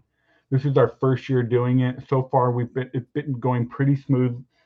Couple things here and there, but we're going to come back with even better prizes next year. So go ahead and get your practice in, follow along with the picks, kind of figure out your strategy, and be ready to go next year. I want 1,000 people in our pick'em because I want it to be just electric and like an insane win for the people that win to get grand prizes. All right. On that note, I'm picking Florida State. Florida State it is. Give me Florida State at home. This would normally be a look-ahead spot for Florida State, but they know what they're getting into. Boston College is coming down there with high expectations. And guess what? When you're not used to high expectations, usually the next week you'll slip up. and I expect Boston College to slip up 2 out of 3 here. Florida Dude. State, they should win. Baumeister, Bormeister, I don't know how to pronounce his last name, should win Friday night guy. Wyatt Corral is going to throw in relief Saturday or Sunday for 6+ innings. Give me Florida State. They're the better program. Boston College, they've hit their peak. They're not winning back-to-back series at Virginia Tech and at Florida State. It ain't happening. Give me the damn cinnamon rolls. That if hey, I know I'm out of the Survivor and I can't make a pick, but if I was still in the Survivor, I would 100% have taken Florida State this weekend. I expect that's going to be probably the most popular pick. I don't think it's going to be. I think the most popular pick is going to either be Stanford. The more I think, I don't know. I think it might be. I think South Carolina is going to shock us, and I think a lot of people might take South Carolina. But I feel like that's too big of a toss-up to make your Survivor pick on. Yeah, I noticed that a lot of our. We're going to pull up. I'll pull up the. What we have so far. I'll do it right now while we're talking. No, don't do it right now. Let's do. You don't want me to give you? No, I don't want to know anybody's picks before I make my picks. Now, let's do the whole weekend series. I see what you're saying, because Survivor getting revealed who people picked as well. Yeah. Yeah, but if I had to guess, who do you think could be the most popular? I haven't even looked at that. It's got to be Florida State, right? It just kind of screams off the paper there. I think if you people, I think a lot of our picks, a lot of people have been going name brand and kind of home teams. Route. A lot of home teams. Home teams and name brand, and Florida State fits that perfectly. Yeah, that might be the chalkiest pick I've ever made, but I'm just trying to advance to next week. I don't know. I think the chalkiest pick on the board would be someone taking Stanford at home. Yeah, I mean, the UTSA is kind of an easy pick too. That's way too. That is way too much baggage to pick UTSA when you know Florida Atlantic has a great chance of winning. True. I don't know. This one's like, it's not as hard to pick. It's just like, I think the weekend series pick'em is going to be easier than the Survivor. Yeah. All right. Well, let's roll into the pick'em. Yep. Let's do it. So we have, you're taking Florida State as well, right? In that series, yes. Yeah, okay. All right, let's do Florida Atlantic at UTSA. Obviously, like, Conference USA is not a joke of a conference. There's a lot of good, talented teams, and there are probably going to be a few teams that miss out on the postseason that deserve to get in. UTSA was one of those teams. Was it last year or 2 years ago that deserved to get in that didn't get in? I think it was last year. No, I think it was last year. No, it was last year. They had an unbelievable year, didn't get in because they made a great run in the Conference USA tournament. Yeah, and they returned a lot of pieces, almost pretty much everybody from last year's team there. And I mean, I like what they do. They play well at home. They scored 30 runs on Sunday against A&M Corpus Christi. Yeah, so they're 15-3 on the year. FAU 12-6, but FAU's 3 of their losses came to UConn in one weekend. Obviously, 2 very offensive teams. I'm going to take FAU to upset UTSA. I'm going to take FAU to upset UTSA because FAU's already been humbled this year. They got swept at home against UConn. Maybe use it as a wake-up call. FAU is probably, yeah, I mean, they already played Florida twice in the midweek earlier this year. They've played Miami once. They played UCF. Last midweek, they got Bradley. So their pitching staff's going to be well rested. There was a game that they run ruled them, and they didn't have to use their best pitching. I think I like FAU's chances to win this series against UTSA, although I do love the Roadrunners. I picked them to win Conference USA regular season this year. I do like you. Here's the read. Honestly, it had nothing to do with the 2 teams head to head. Is how I'm going to make my pick. FAU has won 6 in a row, or 5 in a row, and They lost 5 in a row before. They lost 5 in a row, and then they turned right around and won 5 in a row. Harvard is 1-12 on the year. They've lost 5 in a row to UConn and Florida. They're not ready to play the big dogs yet. I mean, they did beat Miami and UCF in midweek, but that doesn't help my narrative here. My narrative is that they lost 5 in a row against good teams, won 5 in a row against bad teams. I'm going to roll with UTSA here. I think they're going to kick off their Conference USA play well. I think FAU is not ready to make it 7 out of their last 8. That's fair. That literally had nothing to do with how each team. I just think I'm just going to roll off of FAU's schedule the past couple of days, or past week. But we know what really doesn't help my narrative. What? UTSA won 7 in a row and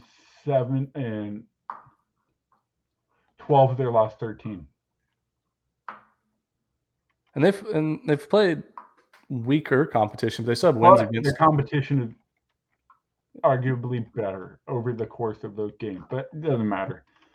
I'm taking UTSA at home. Yeah. Okay. I was really expecting you to take FAU, to be honest. I was too. They're my pick to win the freaking Conference USA. Did we just flip? But I think FAU wins in the long run. UTSA wins in the short run. And I just said the exact opposite. I said UTSA would win in the long run, but FAU is going to win in the short run. Here's what my real strategy is. I come out a winner no matter what. Yeah, because this series had the chance to decide. I know it's early, but when it comes down to the end of the year, that 1 or 2 game difference might be the difference, and the winner of this series will really help themselves when we get down to it. Right. So if FAU wins the regular season, but I lose this series, pick them, I'm happy with it.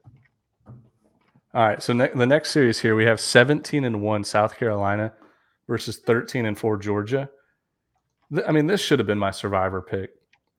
Georgia, in my opinion, has played a tougher schedule, and their offense right now just seems unbeatable. Now, they did play a tough midweek against Wofford, and I think Wofford's one of the best mid-major teams in the country. But you look at South Carolina's schedule and like what they've done. Obviously, the offense is they're a top offense in the country right now based on statistics, and they filled a lot of voids that they had from last year's team that was not very offensive. But you look at their schedule: UMass Lowell, Winthrop, Queens, Penn, NC A&T, Clemson, Citadel, Bethune-Cookman.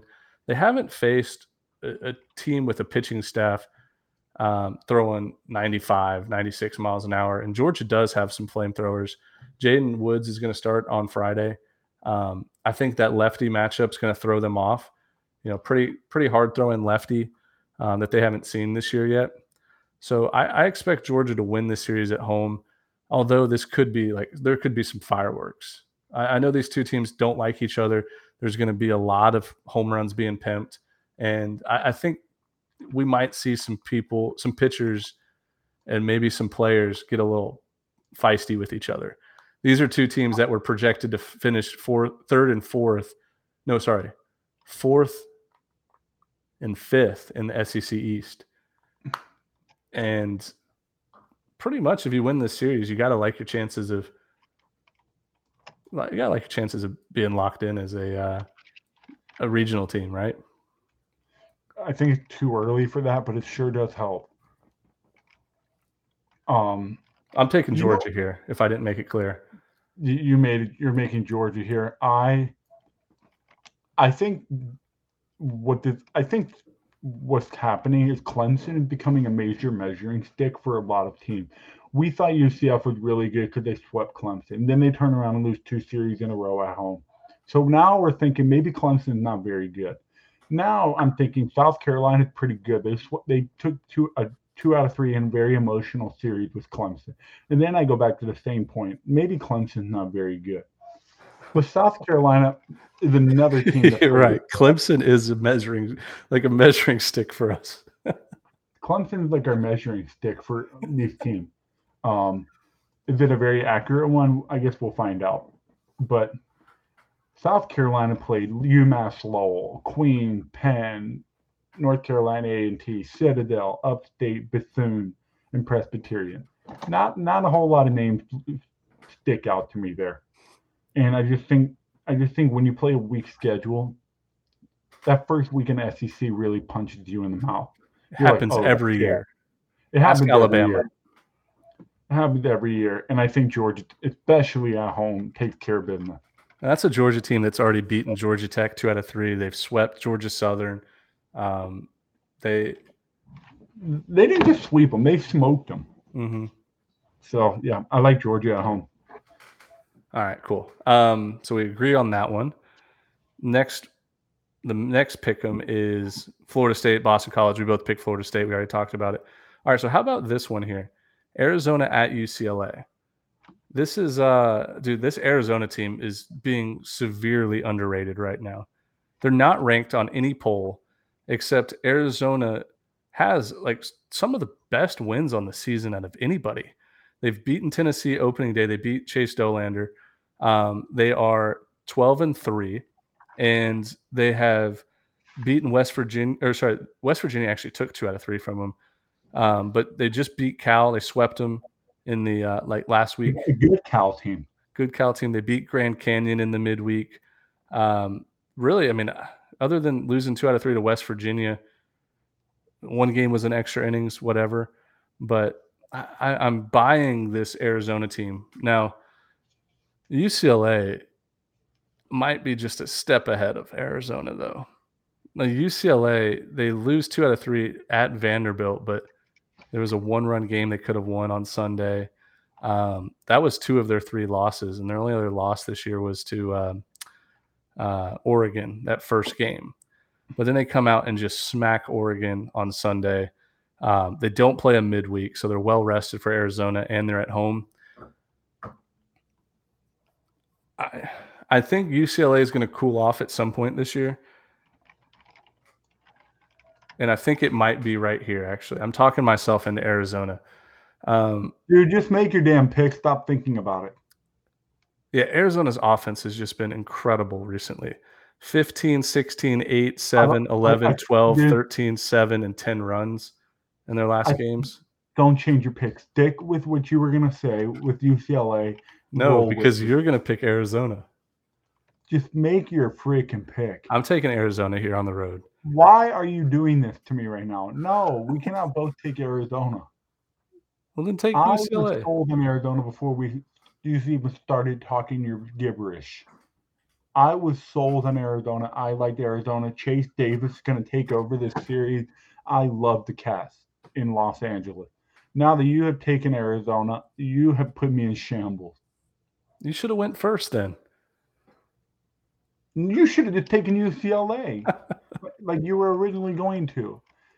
I mean, how can we agree on Georgia, on Florida State, and now Arizona? This is not good. This is all right. I'll take it. I'll take UCLA. That was who I was going to pick. I'll take UCLA. Thank you so much, a man of the people, right there. You know what's funny? People see our picks on Twitter each week, but they have no idea the context behind our pick.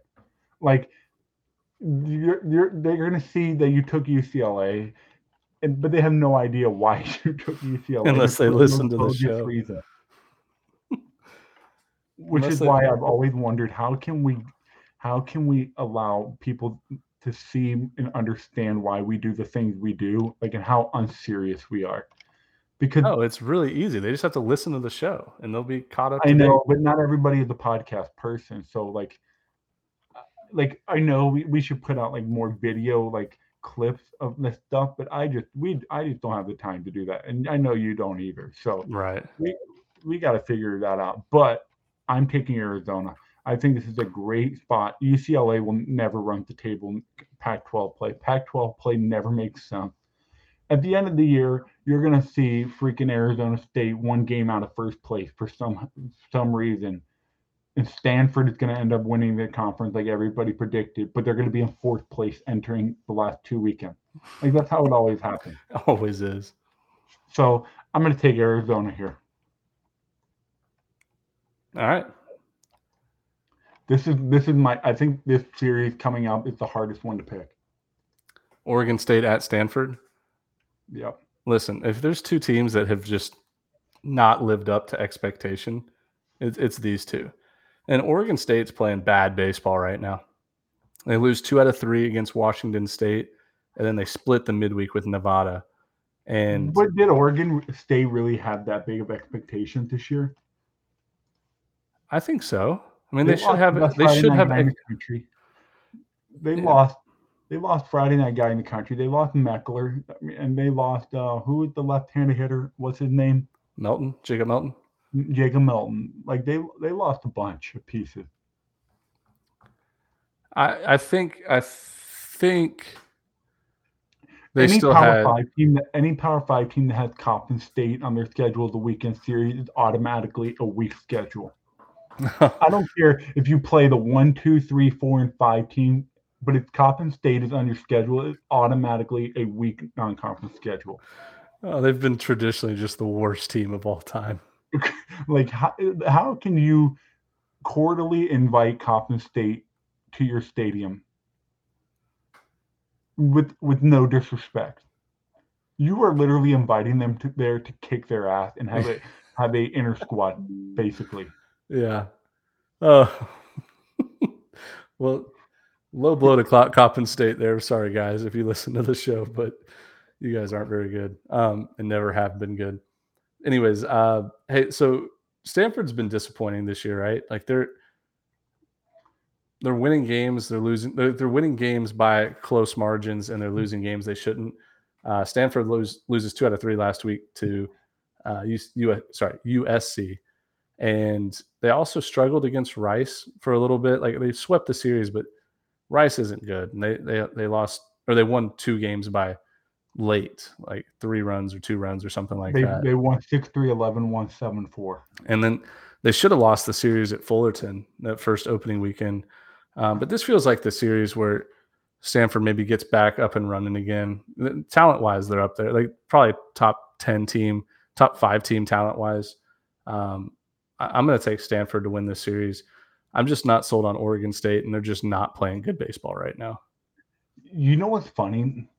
Every time I have Stanford on the TV or on the computer, whatever, watching, and they're losing, every time they make a comeback, I didn't watch them play USC, and I think it's my fault that they lost 2 out of 3. Because if I would have put that game on, they would have scored 4 runs in the 9th. Bowser and Montgomery, everybody would have just started hitting 450-foot home runs like they weren't even trying. You are the Stanford whisperer. This is what Stanford does. So I am going to purposely not watch this series because I need Oregon State to win this series. I'm just kidding. Of course, I'm going to watch this series, and Stanford's going to end up winning because I just don't want the same pick as you. Oh, so you're taking Oregon State? No, dude, I don't want to do this to myself. This is an automatic L. Let me see here. Oregon State played. I mean, dude, they smoked Santa Barbara. We both know that. They played Coppin State and Cal Poly, who are a combined 6-24 on the year. Big yikes. And then they lost 2 out of 3 to Washington State, but the Pac-12 never makes sense. What do I want to do here? They're at Stanford. What am I going to do here? Why am I making this so difficult? You know what? Give me Stanford.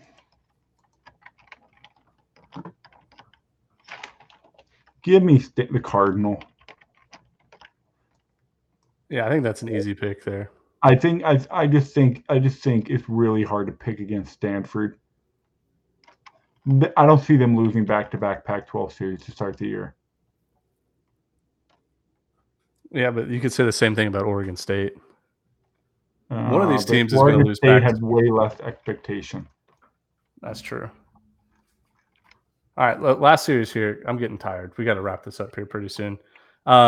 It's 3 a.m., almost 3 a.m. Friday morning. Oh my God, it is.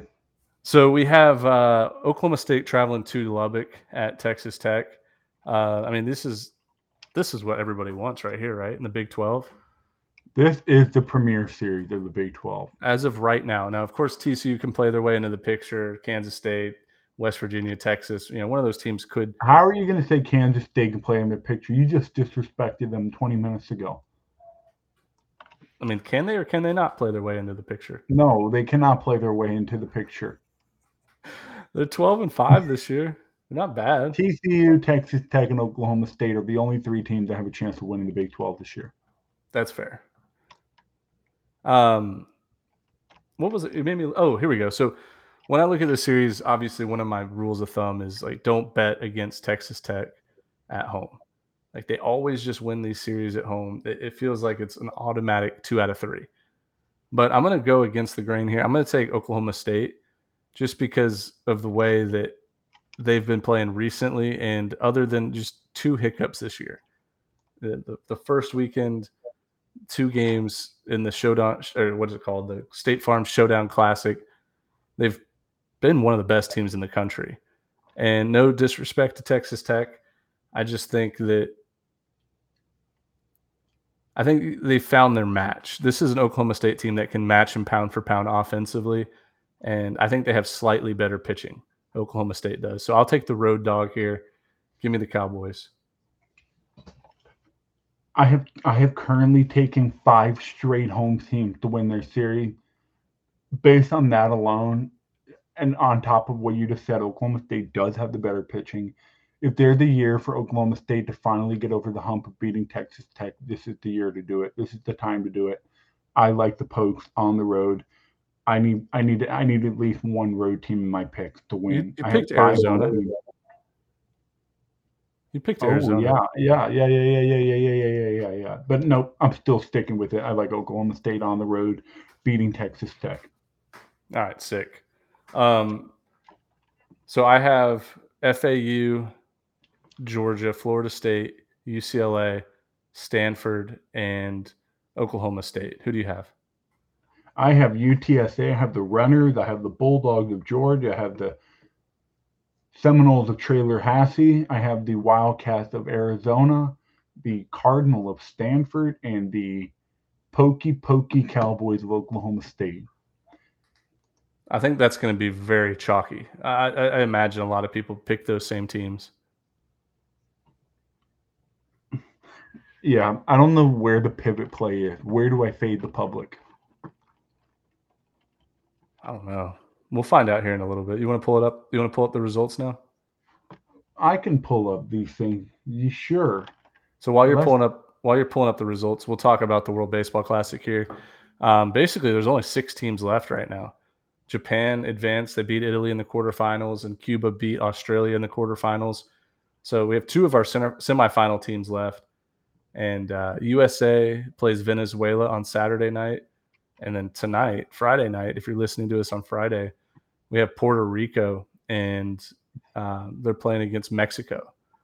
So really good matchups the next 2 nights. And one thing I want to touch on, like people are upset right now about how Edwin Diaz, the Mets closer, gets hurt celebrating for Team Puerto Rico. There's 2 ways to look at it. There's 2 sides of the fence, and people are strongly on one side or the other. And it's like, don't let these guys play when they're getting paid hundreds of millions of dollars to play for their MLB team. Now, the best closer in baseball is going to sit out the whole year with an injury, playing what they say meaningless baseball. And then the other side saying, like, no, these guys want to play for their country. Like, this is what they live for. They get to represent, where they came from. And, like, this is great. It happens once every 4 years. It's unfortunate he got hurt celebrating, but you can't blame it on the game itself because he didn't get hurt playing the game. So Dimitri, as the international baseball expert here, what are your opinions on this World Baseball Classic debate going on? I have concluded after today, MLB fans are the most uncultured, just annoying fans, I think, in sports. Outside of your insane English Premier League fan, MLB fans might be the most toxic and uncultured and just not entitled fan I've ever seen. These guys want to play for their country, where they came from. When they are little kids playing in the sand lots, in the parks, whatever, they see their idols playing for their country in Old World Baseball Classics, Olympics, whatever it is. That's what they want to do. Their job is to play Major League Baseball and be the best baseball player they can be for their employer, which is in the United States. But at the end of the day, they want to play for their country at any and every opportunity possible. So the MLB fans bitching and complaining about the Mets season is over, yada, yada, yada. First of all, you're not the one spending the money. The owner is spending the money. You're a fan of that team, and you want to do that team do well. But I'm tired of people saying, well, then take his money away. He just signed a big deal. Take his money away. He doesn't deserve it. He decided to go play a meaningless game. Actually, if it was so meaningless, he wouldn't have been playing. Boom. That's a good point there. If it was meaningless, they wouldn't be playing. But it is meaningful. They care. That's a dream. They get to play and be. The goal is to be the best country at baseball for this tournament. So I just think MLB fans have really, really exposed themselves as just being toxic, entitled, and uncultured people. I'm not speaking for all MLB fans. I'm just speaking for the ones that are saying this tournament is meaningless. I mean, look at the rating. The ratings don't lie. The numbers don't lie. The reactions don't lie.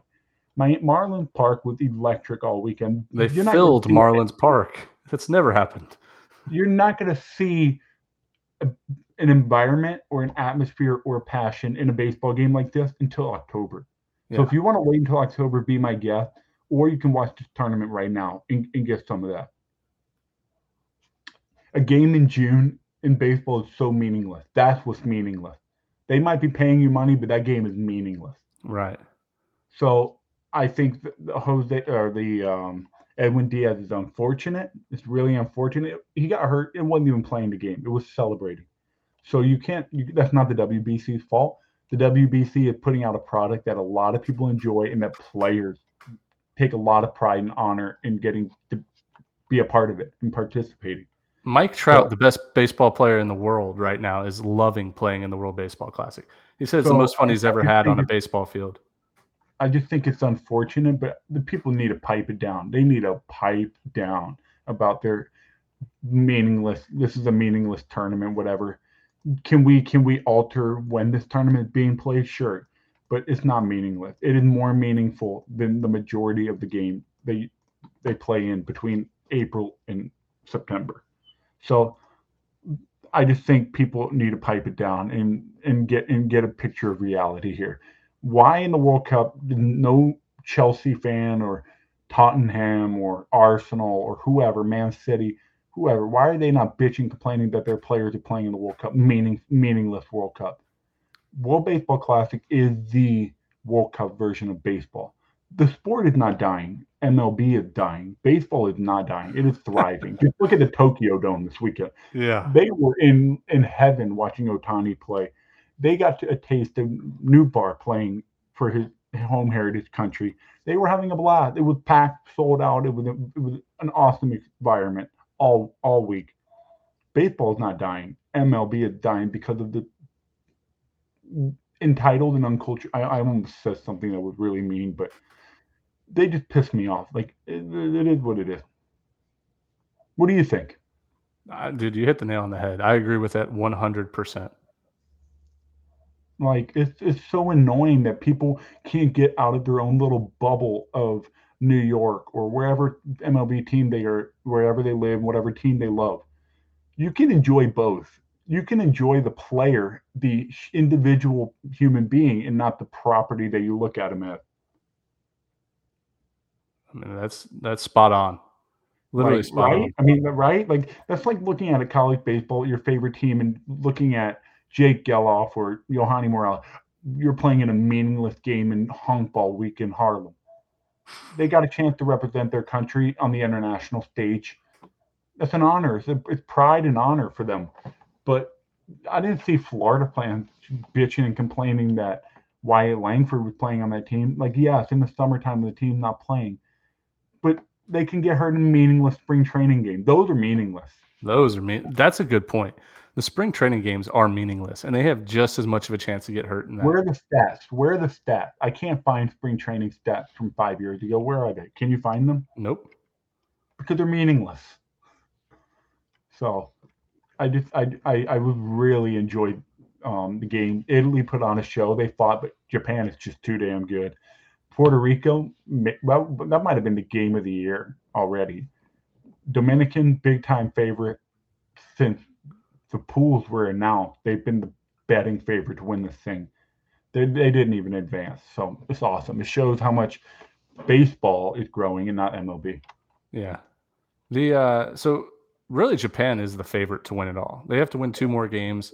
They have Ohtani and Darvish ready to go. Their lineup is stacked. It's deep. A lot of guys that play over in the NPL, Nippon Professional League, as they call it in Japan.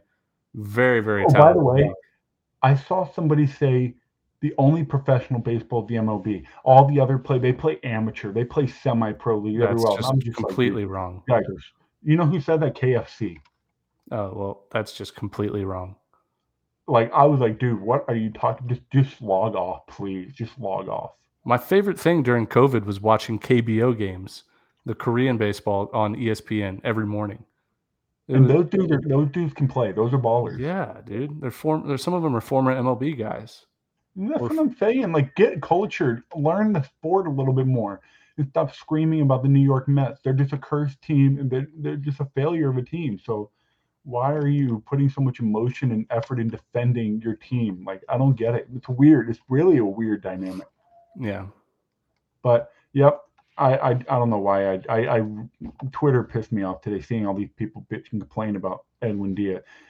I don't know if you saw this interview or clip video of the Dominican players being asked, would they rather win a World Series or win a World Baseball Classic title? Every single one of them said they would rather win a World Baseball Classic title. Actually, one person said it's equal. That should show you everything. Everybody else said, but those people don't want to listen to the players actually playing. They just want to live in their little bubble. Mm-hmm. Crazy. I mean, winning the World Baseball Classic would be a way bigger accomplishment and prideful and meaningful than winning a World Series. Of course, everybody wants to win a World Series. That's part of your job. But these guys are getting minimal money. They're not making millions of dollars playing the Classic. They're doing it out of pride and passion and joy, and that's what sports is about. Yeah, they want to leave a legacy. They want to say, hey, I was on the 2023 World Baseball Classic champions. We have gold medals. And this tournament, I mean, the World Baseball Classic is just going to continue to grow. It's only 16 years old. It got started in 2006. So new. So, like, imagine what the World Cup was back in the 1800s. Like, that's kind of where we're at right now. Right. I think it's still growing a lot. Honestly, what do you think about this? The Classic being played every 4 years instead of the All-Star break, the All-Star game, like a 2-week break in the MLB season every 4 years in July. That's option 1. Option 2, the way we have it right now. Option 3, at the end of the season. I don't think it would ever work at the end of the season. How come? Like, what do you think is the best option? Those are the only. Realistically, those are the only 3 choices. I think it's fine where it's at during spring training. How about what if this is my thing? At the end of the spring training, before the season, let the guys go to spring training, do their full development progression training, get into full shape, and then the World Baseball Classic, and then the season. Delay the MLB season by 2 weeks every 4 years. It's not a bad option. It's just like but then while the guys are going off for 2 weeks, you just have normal spring training going on still. What?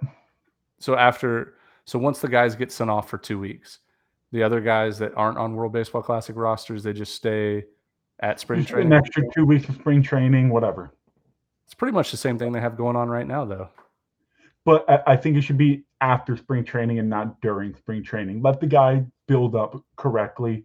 And then you play your Classic game at the same time as if you were playing a normal MLB game. Shouldn't be a problem. There's a lot of pros and cons to every option. I don't know. It's tough. I just think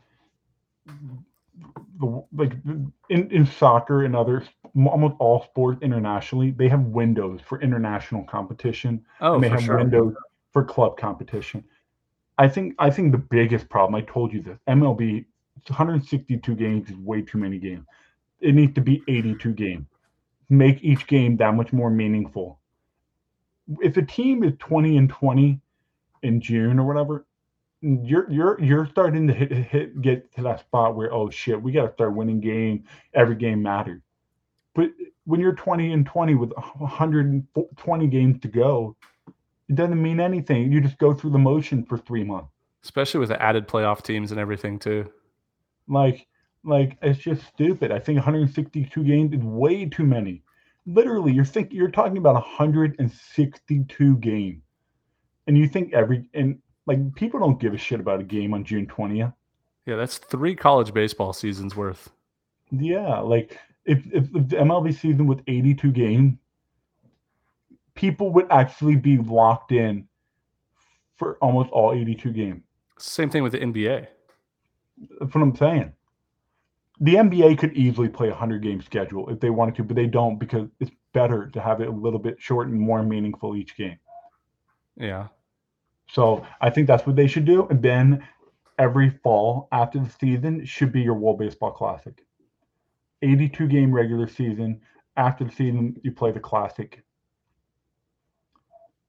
That's the best way to do it because that's what you give a chance for your KBO guys, your Nippon guys, your Taiwanese guys, you guys from all over the world to play after their professional season.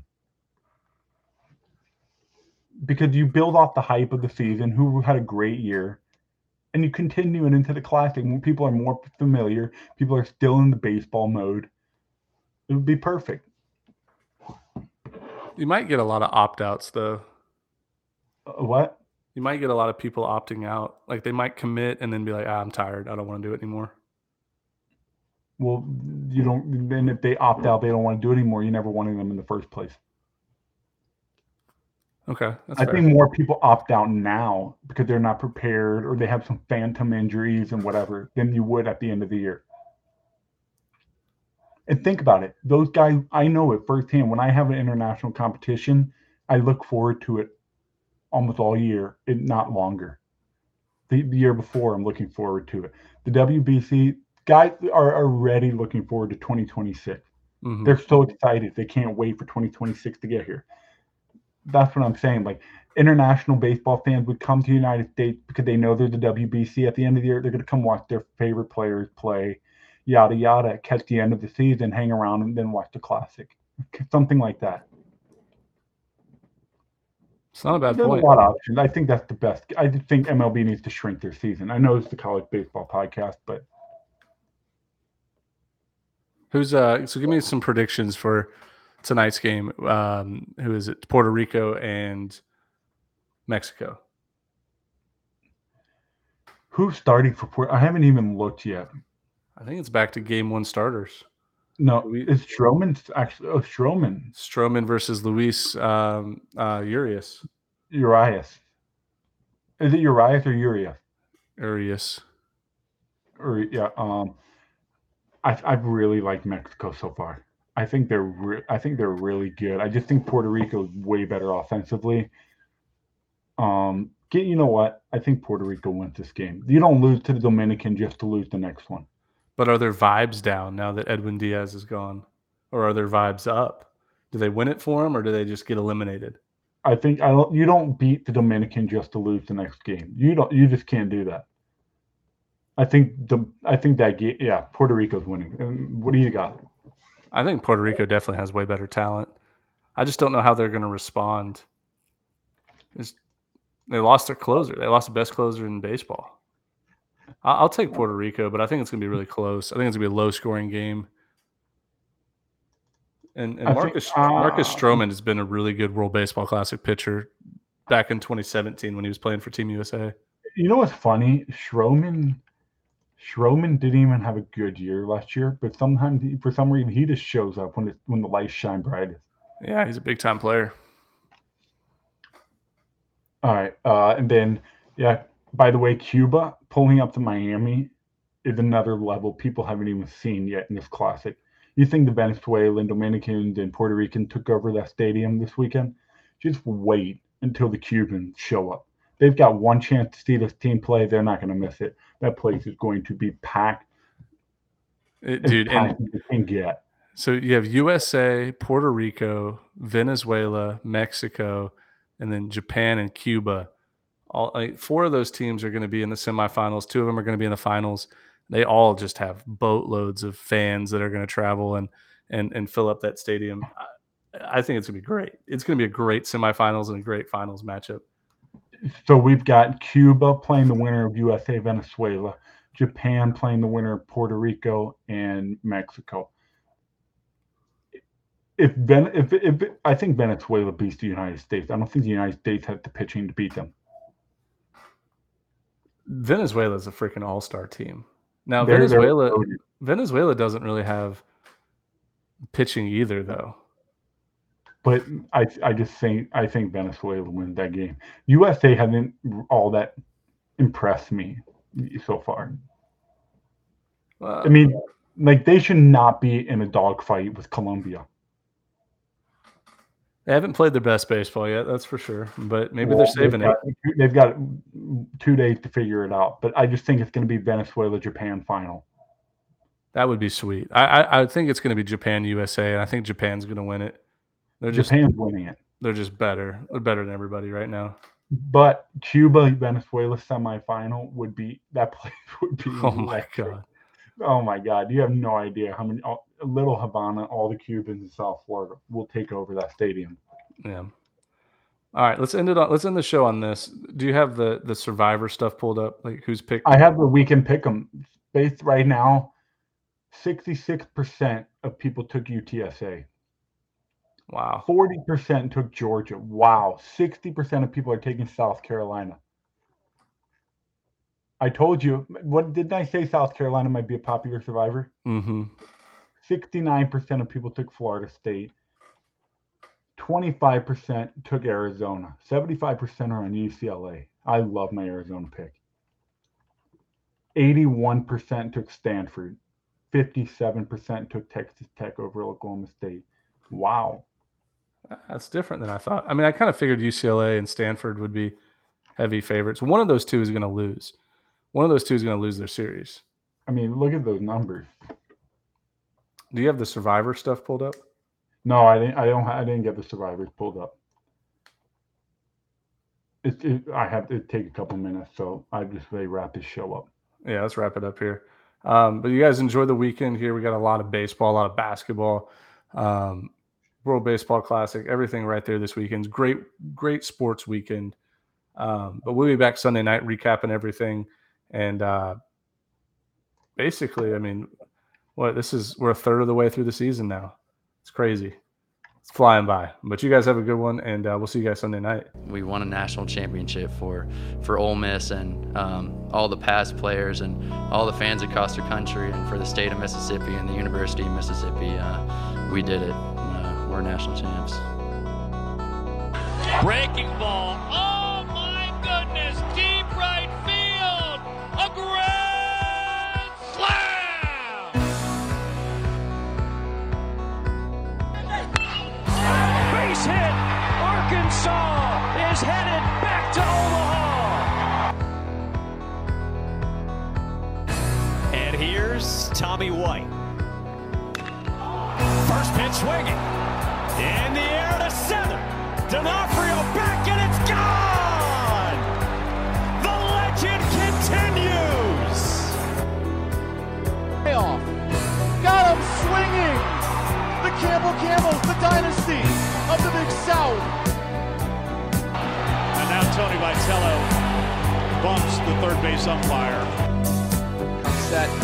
He'll throw. That is a line drive in the gap. Did he do it again? It is another ball in the gap for Morrell. Another extra. Oh, that is gone. A home run for Brian Morrell. Swing and a ball driven way back and foul. No, gone. He did it. Ortiz kept it just bare and walks it off with a grand slam. one is launched. Where will it land? The Hispanic Titanic with a blast again. Melendez doesn't get cheated.